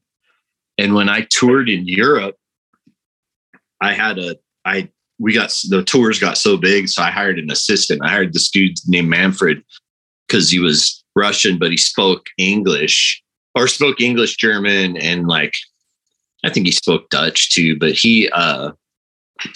this is in early 90s. That dude's Vladimir Putin's bodyguard now. Nickname's the Surgeon, and he like is the head of this club called the Night Wolves. Coolest dude ever. I love this guy. And so Bobby and I, we were working on doing another Motorcycle Mania, but riding across Russia. That could be pretty dicey right now, but it'd be good TV. Wild. People would watch it. Yeah, I think it'd be awesome. I just think like talked about before, the stuff that I like. I think Russia, and especially China, I think there's a lot of craftsmanship, and there's a lot of ingenuity, and there's a lot of hand skills and stuff. And they don't put it out there because both of those countries want to project this image of being so technologically advanced and computers and CAD and all this stuff that they wouldn't show a guy, a local blacksmith, or, a knife maker or a body guy or any kind of stuff like that, because it's old timey and not something that they want to promote. But I think like that's my ulterior motive to go across Russia or China or something like that on a bike, is to like find those guys, find the craftsmanship. There's that shit going on in China right now. What's like that? Local blacksmiths and artisans and stuff like that. Like just look at the tattoo scene in China is like crazy artwork.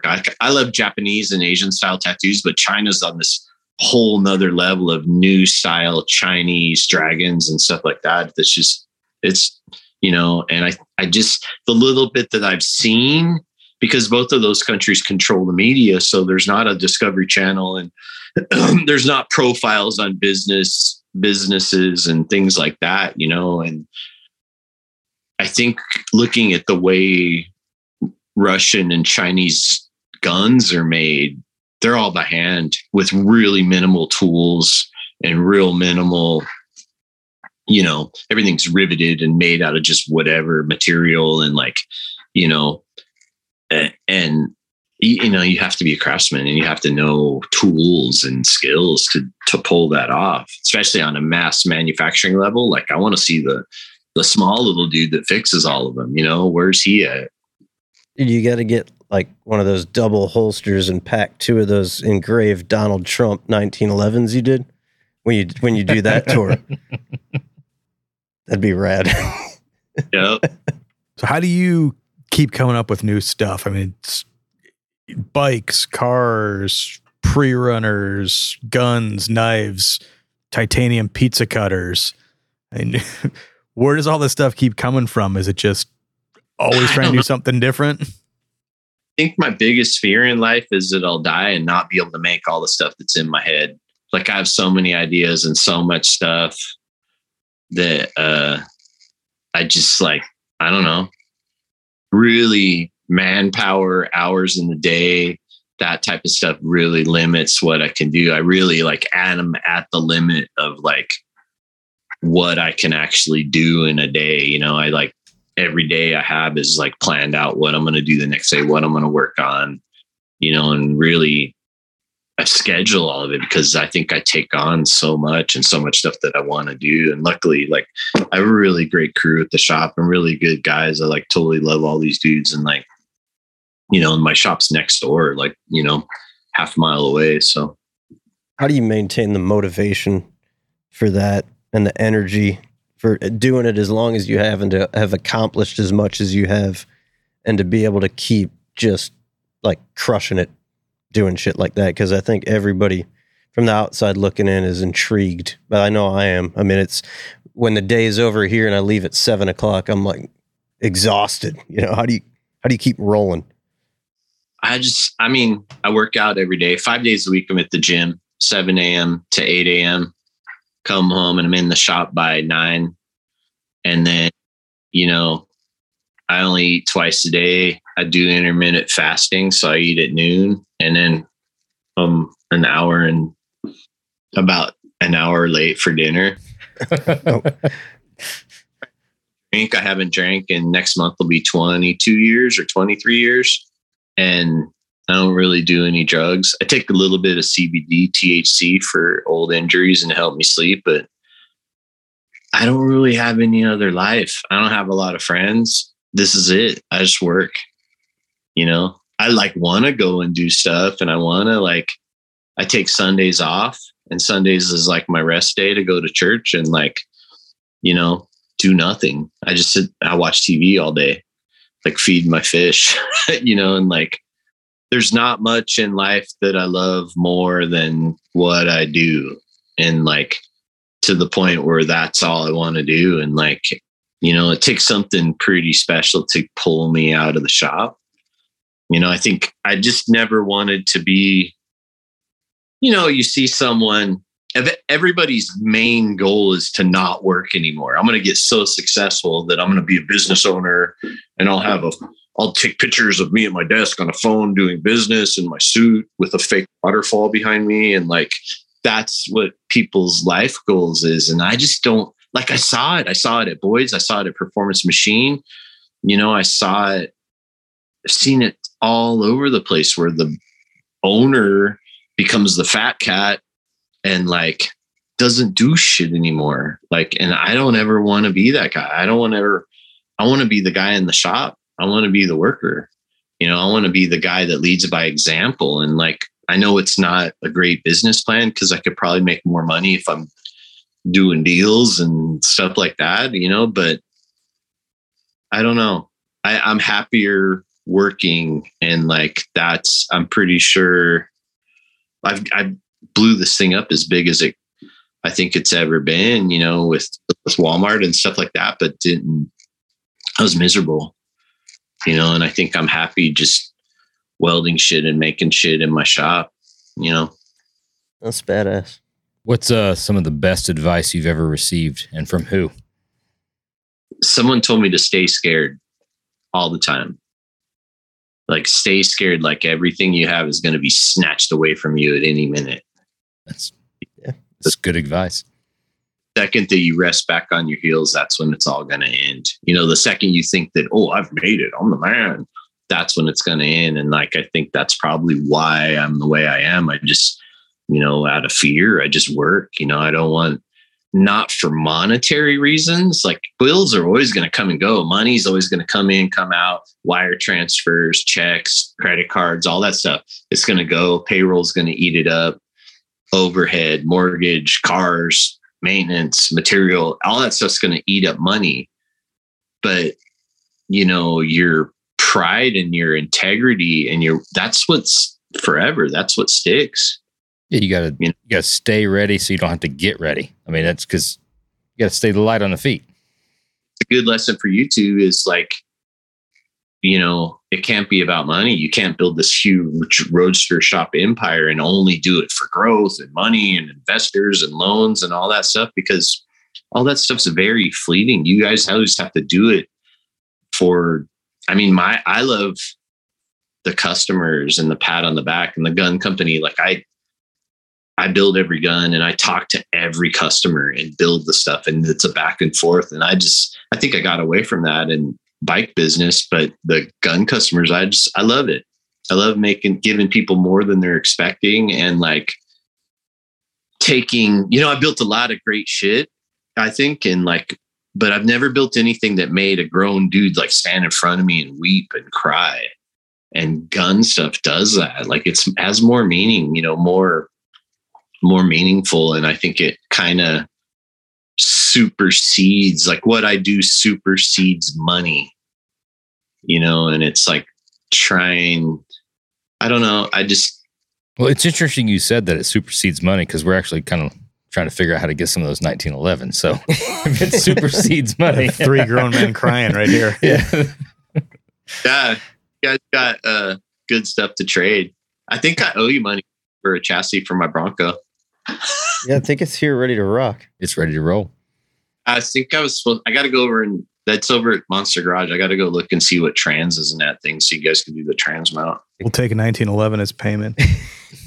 Yeah, you're going to wait probably 3 years. Those things if that's Phil saying that, you better take that. Yeah, I'm usually the one that makes those foolish barters. Phil's the voice of reason. So cool as shit. Yeah. Wait, anyone of you guys a rifle? I haven't got a rifle. I check them out all the time. I'm always creeping on your Let me know what you want. Cool. Yeah, the Nomads are fucking nuts, dude. I like your guns because they're like hot rods.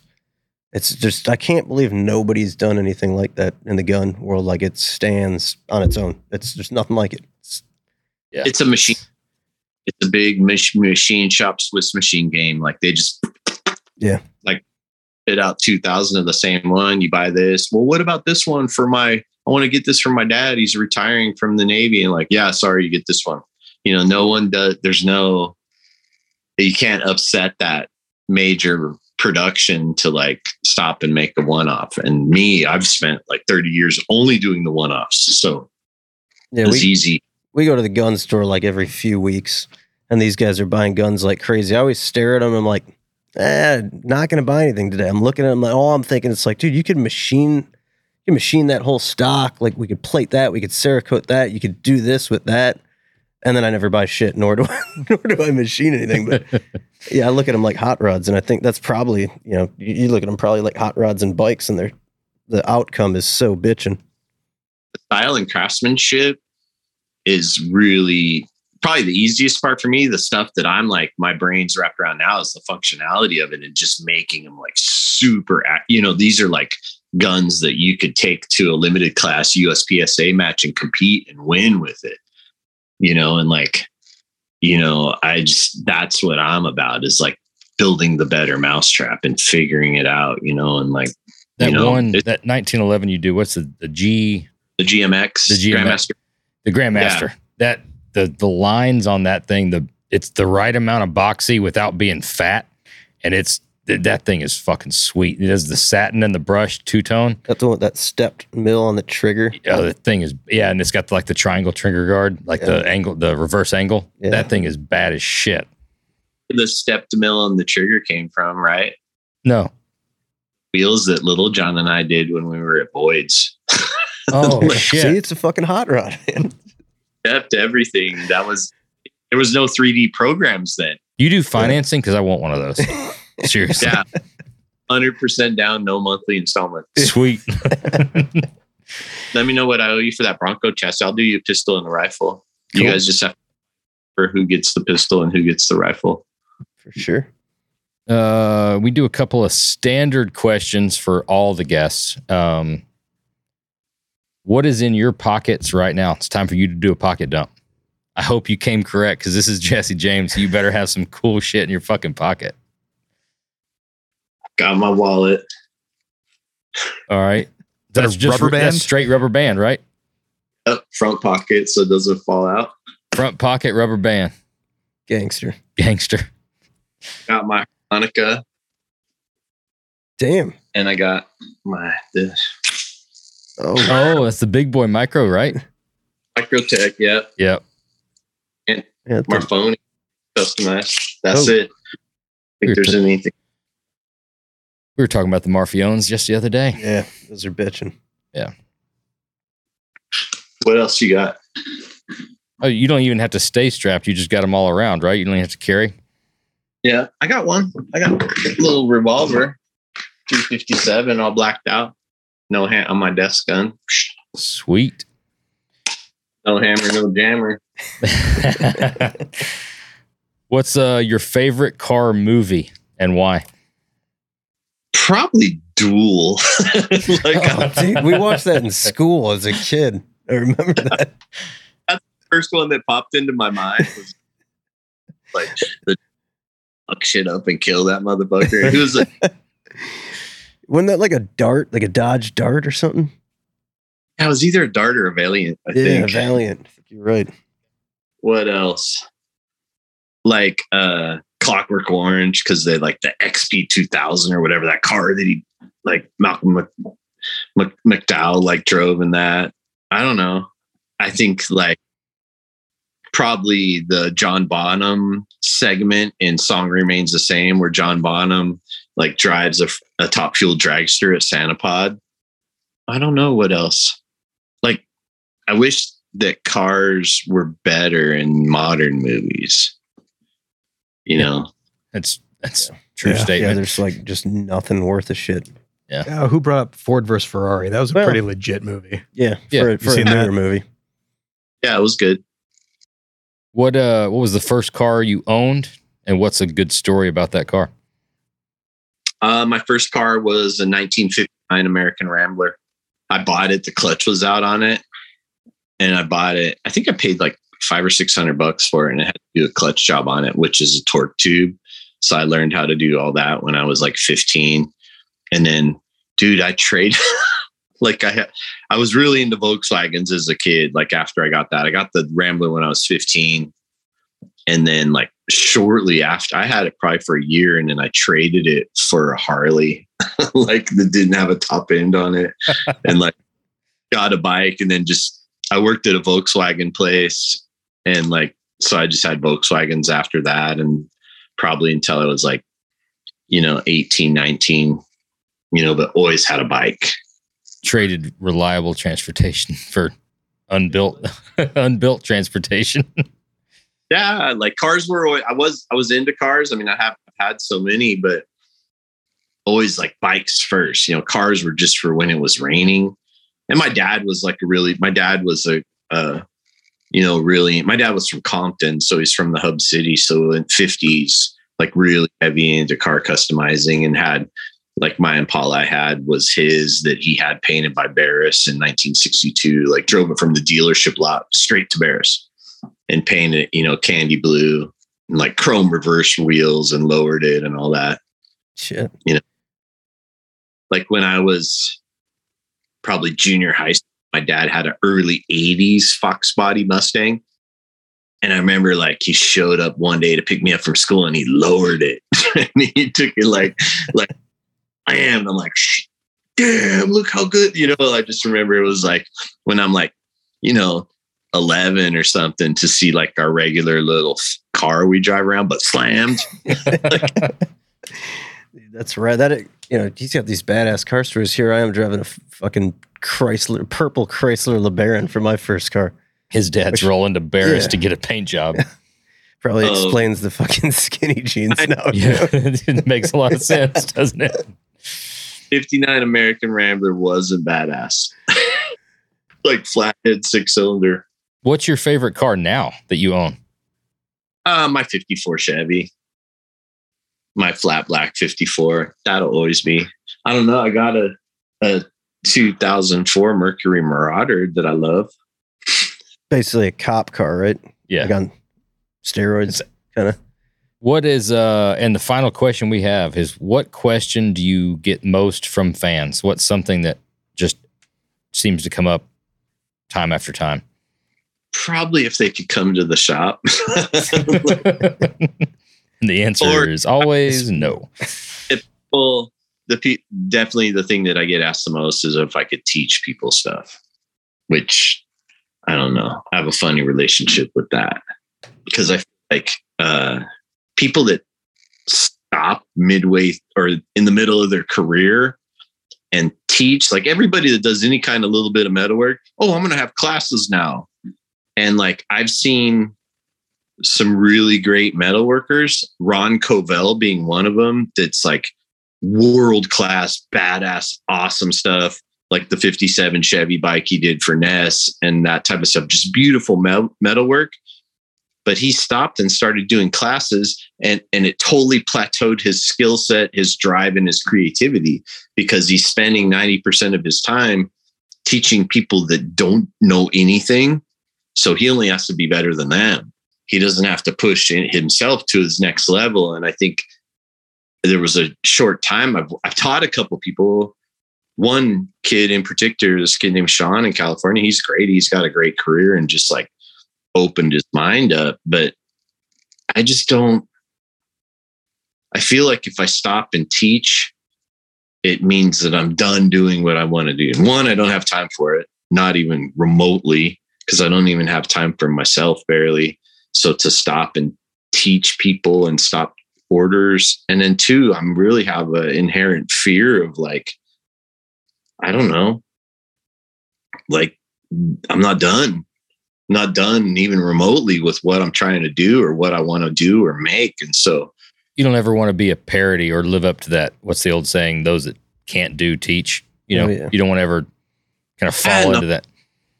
Covell thing. Like since I went to him before I was at Performance Machine and went and apprenticed with him. And then I ended up working at Boyd's.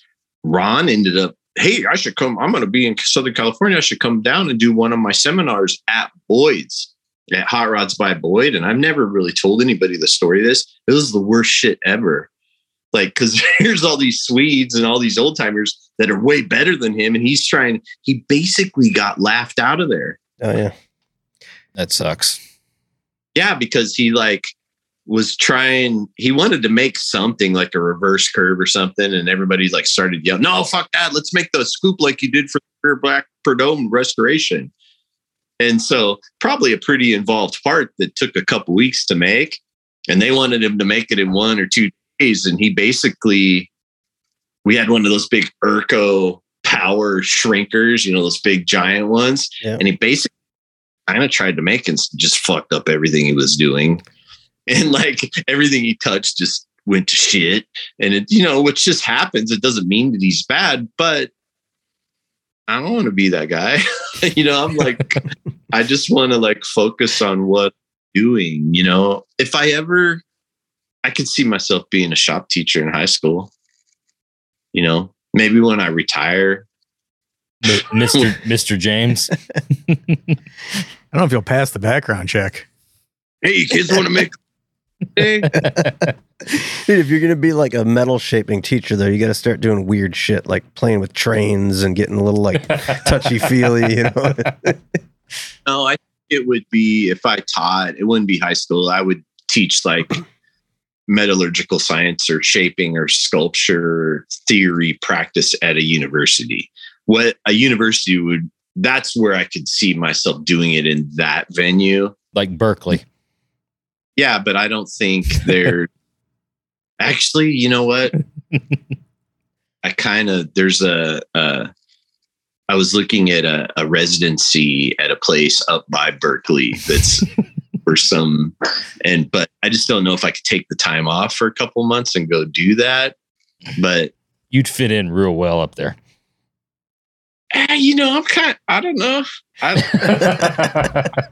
Most of the people I admire and look up to that are artists are totally, hyper left leaning, tree hugger. Like their ideals in life aren't the same as my ideals. I think I'm an artist in my own chosen disciplines, but I don't think they'd like to be called tree huggers. I just don't. I don't know. I just kind of like look at a lot of I study a lot of stuff like painting and metalwork and sculpture and and I have a real distinct taste for it. Like I think 90% of it is shit. And it's like people doing I think art should be, if you're an artist, you should be doing this thing that only you could do in that great, amazing way. I have a lot of trouble with art where people just take like some scrap metal, weld it together. Oh yeah, it's art.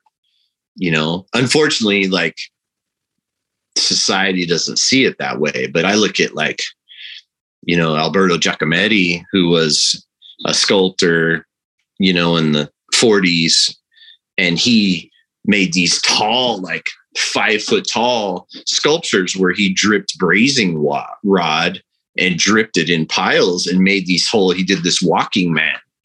And the thing is like, it sold for $110 million. And I look at it and I'm like, we know how to braze. I know how to melt brazing rod. I know how to stick it together. So I think like instantly I think, oh, well, fuck, I could make that for $110 million. I'll do it for 50 million, and like you look at but to think about that in the 1930s context, like he did that stuff when that kind of technology was brand new and cutting edge, and to do it in a way where it's proportional, it doesn't look dumb. And, it's like that took some real skill to do it, and I think art should be that. I don't know. Like, I just look at, you guys are probably like I am, where like, I'll put all my artistic ability into a bracket, like at making in it. And it isn't just the style of it. It's like how clean it is, how well it fits together, how well it's cut and stuff like that. And I think, unfortunately, like what we do and the discipline we've chosen isn't appreciated on a higher level of like fine art. But I really think it is, people, like you were talking about the respectability of this kind of work. And I still think there's people that don't respect it. They still look down on me. I get that. They think since I weld shit together, I must be just dumb because that's all I was able to learn how to do. And I think society as a whole doesn't really look at blue collar diesel mechanics, welders, pipeliners, HVAC guys that do mechanical, that type of stuff. They don't look at it as like, they still don't look at it as a viable profession. And look how much these guys are making, and look how it's also the first guys they call when something's fucked up. It's the first guys they call, and there's plenty of those dudes making 6 figures. And honestly, like you you have a conversation or you look at some of these like entry level white collar jobs and compare that, like you said, to like an HVAC dude. I mean, dude, that shit's, I even look at them when they came over to put those mini splits in. I'm like, holy, like I don't know how to fucking do what this dude's doing. Yeah. You know, and I've got like a shit ton of respect. Anytime we bring like a trade into the shop, whether it be like a plumber, the HVAC guy, the roofer, I'm like intrigued by what they're doing because I'm like, I'm more respect for those dudes than like the fucking guy coming in and doing like some accounting or something, because I think that takes some, oftentimes more intelligence than what a lot of these other jobs do. One guy takes pride in his work and the other guy's probably ready to jump out a window. Oh, 100%.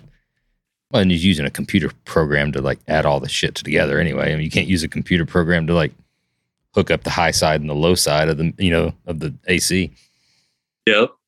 Ask some people, if you had unlimited budget, what would you do? But I guess in your case, it'd be more, if you had unlimited time and resources, what would be your dream project thing to build? Car, bike, gun, knife? If I could build anything like right now, shit, I don't know. I'd probably finish my Fiat Topolino. It's sitting in the back porch behind my shop. I took it apart in my driveway in 1993. I bought it from the owner of Performance Machine. I took it apart and to rebuild it because it had an old Dragmaster frame, and we redid the frame while I worked at Boyd's, and it still hasn't been back together yet. It was in that movie Heart Like a Wheel, the Shirley Muldowney story. It's like the first race that blew up, and like, I don't know. Maybe I should have you bend me some new square frame rails for it. Send it over. Yeah. Those are cool. I got the early style narrow Halibrands. It's got 12 spokes. It's got a blown big block. I just don't have time. Or at the very least, hang it on the wall. It'd be cool wall art.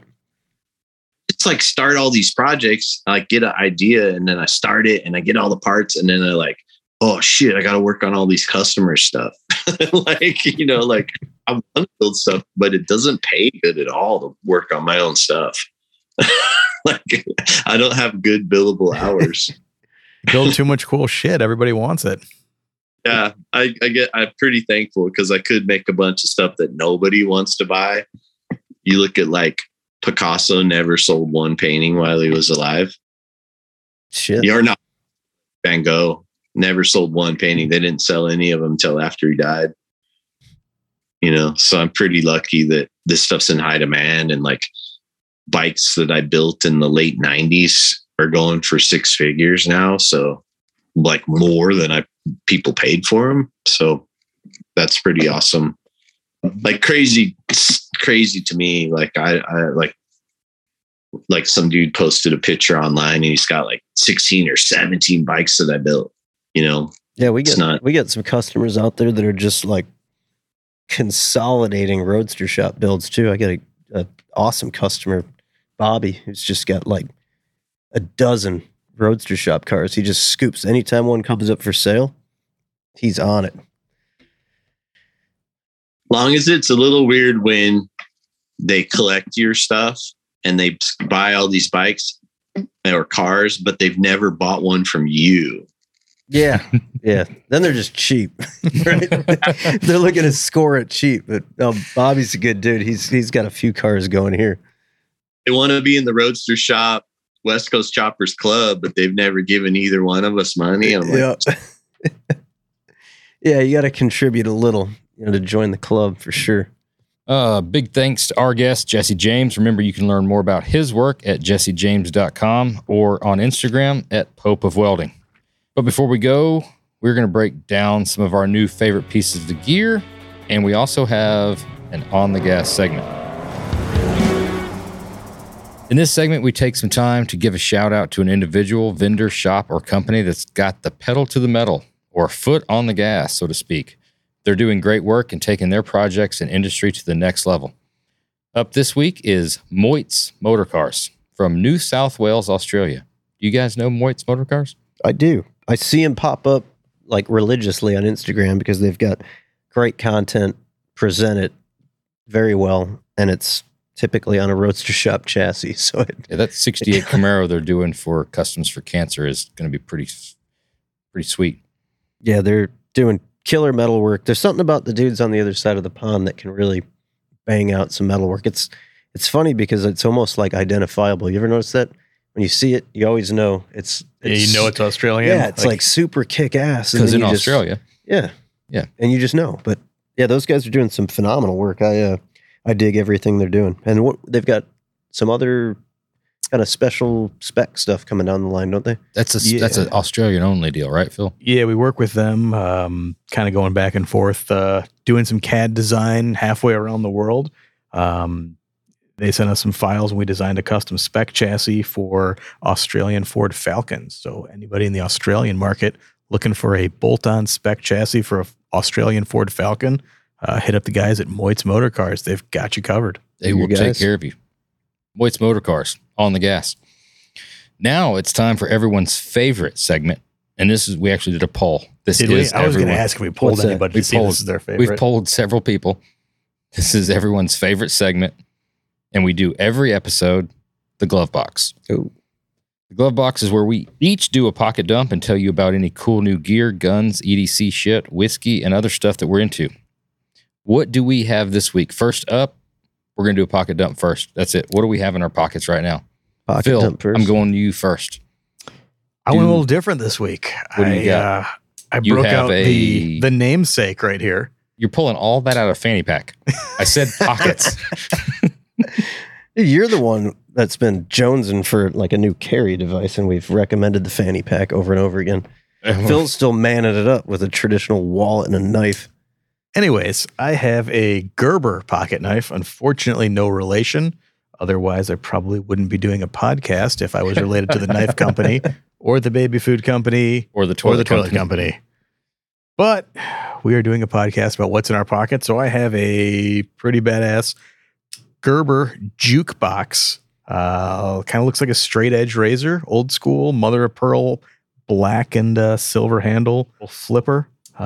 Just cool little $35, $40 knife. It's a great knife. I have the tortoise shell. Jeremy has the tortoise shell as well. I love the blade on that. We're all suckers for that little, like you said, straight razor / cleaver kind of blade. That's a great daily driver. It is. I got to get used to flipping it open. You got to break that sucker in, like Josh. So you got to oil it up, flip that thing about 10,000 times. I've been playing all day with it. Yeah, it takes. Give it to your kids. Let them play with it. They'll work it out. Disclaimer: Do not give the knife to your kids. I got my son a pocket knife. It's wood. Is he getting the flip down? He's working on it. Yeah, he was showing Jared's son Wyatt the other day how to do it. He's snapping it's a little kit from Cricut. Yeah, Cricut. Just pieces of wood. You build it yourself or build it with your son. And then he thinks he's a little badass because he's running around with a pocket knife that's wooden and learning how to flick. And I bet he loves that because you always told me about his weapons that he has tucked under his bed. He snaps it pretty good too because he gave it to Wyatt. Wyatt's trying to snap it and he's doing like this windmill trying to get it out. So he had to teach him kind of like how to flick the wrist. Yeah. All in the wrist. Yeah. But your name actually came up when they were playing with that because I said, man, after Josh cutting the shit out of his fingers trying to open his Benchmade the other week, what better knife for him than a child's wooden folding knife? Well, safety knife for you. I just nicked my finger once and I'm never going to hear the end of it. Nope. That's what happens. When you're a badass, sometimes you're going to get some cuts and scars. I mean, any other man would have taken probably an amputation or 26 stitches and I just super glued it. How big was the blade on that knife? 18 inches, 14 inches? Like that was about 3/8 of an inch. It's a tiny little blade. It was a little bit. I'm pretty sure. I don't know if it was your allergies or what, but your eyes were watering. I don't know if you were tearing up or what was going on there. Because we all know when it comes to sicknesses, I don't get sick and I definitely don't get allergies. I'm undefeated when it comes to sickness. You're so old, you've developed like old immunities. He's going to end up with polio. I was going to go. That's the one thing that's going to get me. Jeremy, what do you have in your pockets tonight? Dude, I'm packing some interesting gear tonight. You're sitting a little lopsided. I am. I'm sitting a little lopsided, and I actually was getting a little uncomfortable. But what I brought out tonight... There we go. It's I feel better. Feel better now. So what you're hearing there. 2 hours you had those things up there, huh? Those are the chains that tie my two nunchucks together. So This is a special night. this is a very special night. This was a gift. Yep. From Alan Johnson. We received. Would you say that as of right now, we're probably, I don't know, dozen more episodes in? Is this the greatest gift that we have gotten from a guest so far? Absolutely. By far. Dude, these are like, they're legit. They say they actually say made in China on them. So you they're know real. they're real. These are actually legitimate Chinese nunchucks. I cracked one in half already. In about, Phil, what would you say that would be in, I don't know, 2.5 minutes Yeah. of opening Under the box? 5 for sure. Excessively nunchucking. It's, Is that what you call it? Is it nunchucking? I don't know. I At just any know rate. that it was basically a 12-year-old with a pack of firecrackers. Alan and Angie hooked these up. Yep. So those are fucking awesome. But I feel like the theme is maybe like fighting combat today because Or shit, you thought you were cool. No, when you were 12. inadvertently, I switched it up today. And look at that bad boy. Oh, that's straight up. Yeah. Real deal. Comb? No, that's not a comb. That's a legit stiletto switchblade. From the movie Outsiders. Something like that. That's a real deal. Italian. I believe it's Italian. These things you never know. Hold on. First of all, So- what makes you say that it's Italian? Dude, it says it on it. Look. He got it Italy. in Olive Hey, Garden. shut your mouth. It says stiletto. It's the tour of Tuscany. Italy. You know the way it snaps too. This thing's heavy. This is a real deal stiletto. I've had this for years. It's a Lacoste. It's not Shut Italian. your little. Come over here and That's pretty sweet. yeah, it's awesome. Is it sharp? Let me see it. No, I'm not going to let you touch Let it me because you touch it. touch yourself again. Just let me touch it. Just a little bit. There. Hand it to me, fucking blade first. It's pretty cool. I like the handle on it. Does that explain the leather jacket, Phil? And the pack of cigarettes. With the sleeves rolled up. Okay. You're Fingerless badass. gloves. yeah, Sweet. Phil's carrying a little like $30 Gerber pocket knife, and I've got a stiletto switchblade. So you guys laugh it up. Yeah, Go ahead. numchucks. Nunchucks and a Half switchblade. of it. Nunchucks and a fucking switchblade. Yeah, who sucks? Yeah, that's something to make fun of for sure. Definitely make fun of the guy with nunchucks and a switchblade. That sounds like a good idea. Go ahead, Josh. What do you have in your pockets? Done. A comb? Some aspirins? I am pretty boring today. We're rocking the hold on, everybody. You listening? That is that's one of the more go-to daily drivers. That's the Microtech UTX 85. Not near as big as Jesse's. Jesse had a way bigger one than me. Yeah, he's got the Murphy on. Yeah, he's got the big boy. But I've had this knife for quite some time. I think I could be mistaken, but I think this was the knife purchased at our first dual Smoky Mountain Knife Works visit. That was years and years ago. That is the best time of year. Yeah. So That thing's weathered. it's got this some- is I was going to say it's nicely used. this one's it's distressed, if you will, in the C10 world. I really like Patina'd. this knife. It's had to go back to Microtech once for a spring replacement. That was a like 6-day turnaround. Threw it in the box, sent it to him, came right back, sharpened, done. Nice. Good company. And the little thing on the back, that's like a window breaker. Is that what They call it a window breaker, also a skull breaker, if you will. So why don't you come at me with your nunchucks and see what happens? Gladly. Yeah, so that's what we got in our pockets today. Oh, Alan Johnson also sent us some whiskey we'll talk about in another podcast. So any other guests need to probably step their game up because Alan sent us nunchucks. None. It's none. It's not It is just. none. We had to Google that. Yeah, it's nunchucks.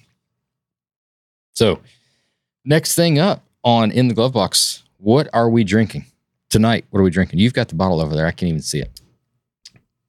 It's almost We like drank too much of it, whatever it is.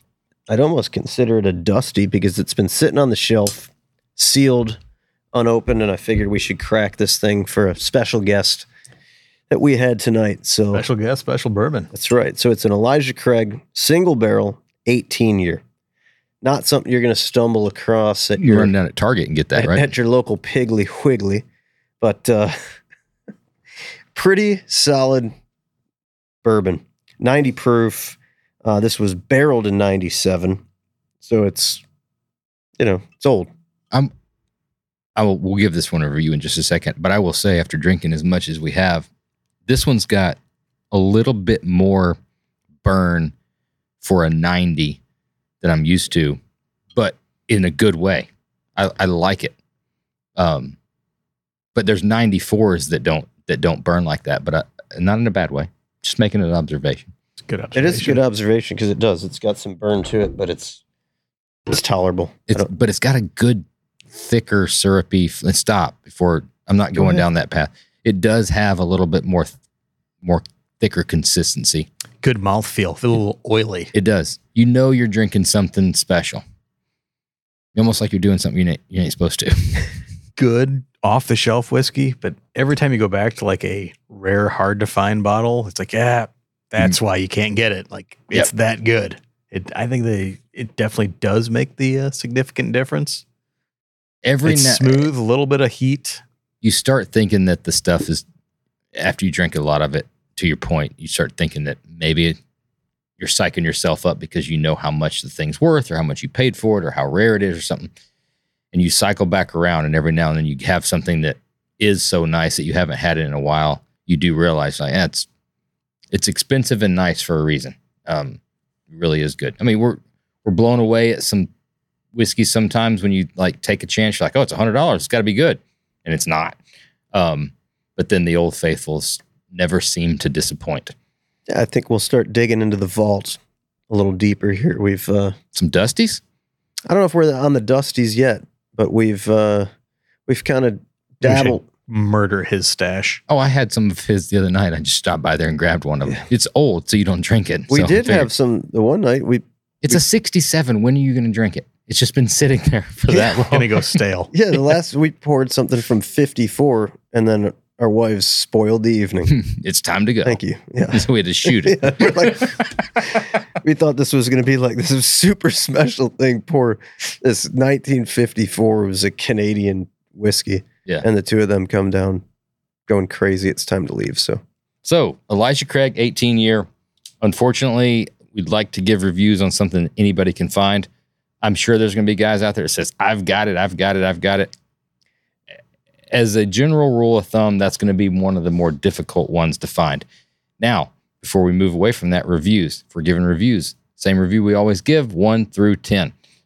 Sometimes you get a little crazy on your reviews. I don't know if you know, 1 is the lowest, 10 is the highest. Okay. So 1 is not good. 1 is not good. 10 is very good. Right. Phil, you're going to start 1 to 10. 8.3. Wow. I liked it. That's a huge review. I'm with you. I'm gonna echo your statement of an 8.3. It is an 8.3. Jeremy, anything you say now sounds stupid. Okay. Yeah. Take a look at my bourbon collection. Tell me that's stupid. What's your review? 7.9. I think it's a phenomenal bourbon, but I think there's other bourbons of the age or older, 20 years and things that are a step up from it. You got 1.7 steps up. You can take all the way to 10. Yeah, I understand what you're saying. The nunchucks are talking tonight, though. Yeah, man. Hey, who has a switchblade? Yeah, okay. Yeah, I have a switchblade. Right. Who's got a broken set of nunchucks? You're that kid on Christmas. I mean, it's not even Christmas night, and the toy's already broken. It's already fucking destroyed because you played with it too hard. Tell me this. Out of the three of us, we both went hard as hell with our nunchuck skills as soon as we opened the box. No, I went 50% on mine because it was a gift. And I've learned I've learned from history that you don't go hard on a gift because you don't want to break it.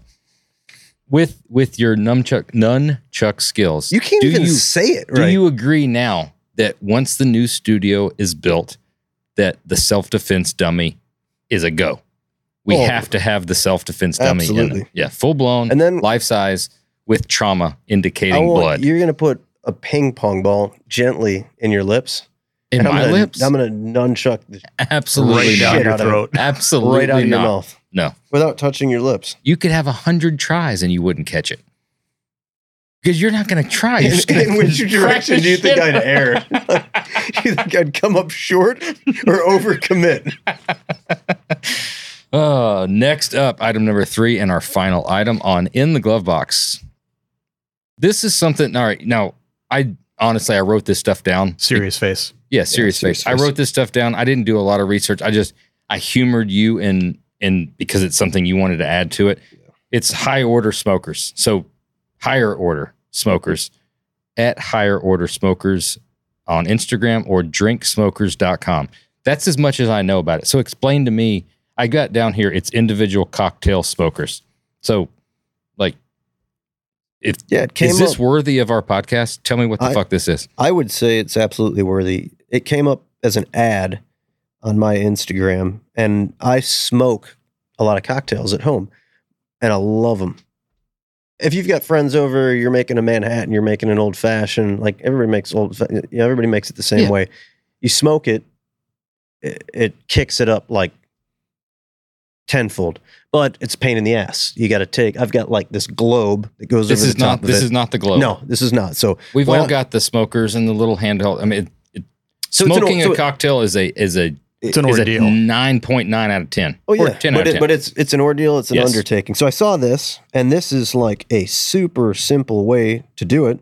I'm pulling it up. If you pull it up on Instagram, it's kind of trick looking. It's a neat little higher order smokers. Neat little wood deal that kind of caps the top of like a rocks glass. So you make your cocktail, throw it on there, and then you can get anywhere. You can get these little wood chip deals. You get like cherry. They sell all the wood chips. They get a bunch of different flavors. They sell them. I use cherry wood when I do mine. So this is a single. This is for a single cocktail. Yeah, per glass. So you throw it on there. Take your little blowtorch, your lighter, fire it up, and make yourself a cocktail. Even just regular bourbon. I don't know that I'd do it with an Elijah Craig 18-year, but what's your favorite smoked cocktail? I like smoking. Take a Manhattan and smoke it. I knew that because that's your best drink that you've ever made me. So I like this. So this is just where you can smoke a cocktail or two. Would you agree that if you've got friends over, and the ladies are talking, and you say, "Hey, you want a glass of whiskey? Why don't you two fine gentlemen come downstairs?" That if you pull out the smoker and you're fixing to smoke a cocktail, that is stepping the game up. It kicks it up for sure. You've already shown them your old Dusties. And then I would just go with a taste that makes it a lot better. I don't care about flexing like you're going with, but showmanship is half the in bartending, you in your short men's robe walking down. They've got them in a variety of like. They've got them in a variety. That's the first men's robe comment that's been on the podcast. We'll get there. Yeah, just a matter of time. Serious take on it. Yeah. No, I think this thing would be awesome. I'm actually going to order one. I'm going to get one because I actually ordered one earlier. Did you get me one? No, I didn't. Damn it. I didn't order one. I'm going to order one tomorrow, though. But I don't like going through all the hassle of pulling out all the smoking supplies, so I'll definitely get one of these, give it a shot. We'll report back. Hey, this is something, this is absolutely no sponsorship whatsoever. And it just looks cool. We're going to keep our integrity with this podcast. We're going to tell you straight up. If it's good or if it sucks. If we've been paid for it. We're going to tell you that this is a sponsorship. We're going to tell you if it's good or it's not. And we're going to tell you this is just something we found that we thought it was fucking cool. Try it out. I will agree, though, serious face on the smoked Manhattans. It makes a world of difference. It makes a huge world of difference. Vegas was the first time I think we came across it at Bizarre Meats. They had a smoked old fashioned. Yeah, that was good. Those are phenomenal. Ago. Yeah. Yeah, it was. Didn't even know it was a thing before that. It's if you've never, and I'm sure there's people that are way more versed in cocktails than we are, and they're thinking, or maybe not. And fuck you people. You guys are fucking idiots. But there's also people that aren't, and that are just getting into it and they're trying. I cannot overstate this enough that when you start getting into cocktails, if you smoke a cocktail, it takes it up to a whole nother level. And it's not something you do every single night. It's not something you do every single weekend. It's a special little treat. It's a special little treat. Well, hey, we are, 3/4 of the way through an Elijah Craig 18. We actually started with Old Elk Weeded. We are, that same fucking dude showed up and overserved us again. Every night. That was actually a good episode, though, with Jesse. Yeah, cool to hear his take on everything he's done. Just He should write a book. Fabricator, builder. He's lived a life. Yes. And I have a switchblade. All right. Yeah. You got a switchblade. Badass. Yeah. You zip your sleeves back on that leather jacket. I was just going to ask if you use that to cut the fingers off your gloves. Thanks again for everybody listening to Oil and Whiskey. We seriously appreciate it. This is, we're, I don't know, dozen more episodes in, and we've gotten some really good reviews, and we're humbled by the response that we've got. We couldn't do this if really nobody ever gave a shit about it. So seems like people give like some shits about it. 3/4 of a shit. Yeah. So seriously, for everybody out there that's sending us information and pictures of their wallets and everything else that we mentioned in the podcast, let us know anything else you guys else. want to hear about? Yeah, absolutely. What's on your mind? What do you want to hear about the shop, the builds, the industry? A lot of people have our cell phones. Text us, email us, direct message us. Any bourbons you like drinking, Yeah, send them our way. If you like the show, be sure to leave a rating and review. And thanks again to our guest, Jesse James. Remember, you can follow us on Instagram at Roadster Shop, and you can follow Jesse James at Pope of Welding. We'll see you again next week.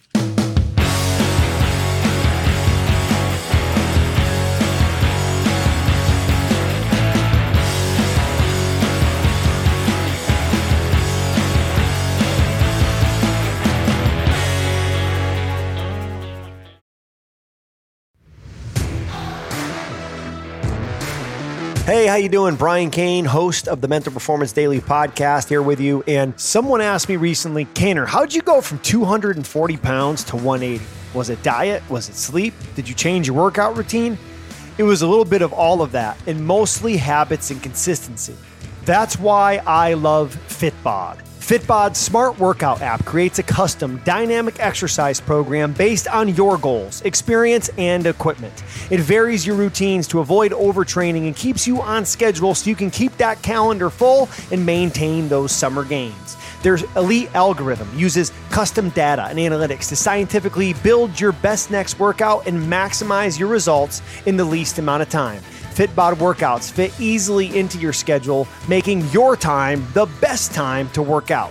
Fitbod works equally as awesome on your iOS or Android device. The app is super easy to use with video tutorials to make learning new exercises a breeze. Let's keep that workout momentum going through getting personalized workouts from Fitbod that get tougher as you do. Get 25% off your subscription or try out the app for free when you sign up now at fitbod.me/MPD25. That's 25% off your subscription or try it free at fitbod.me/MPD25.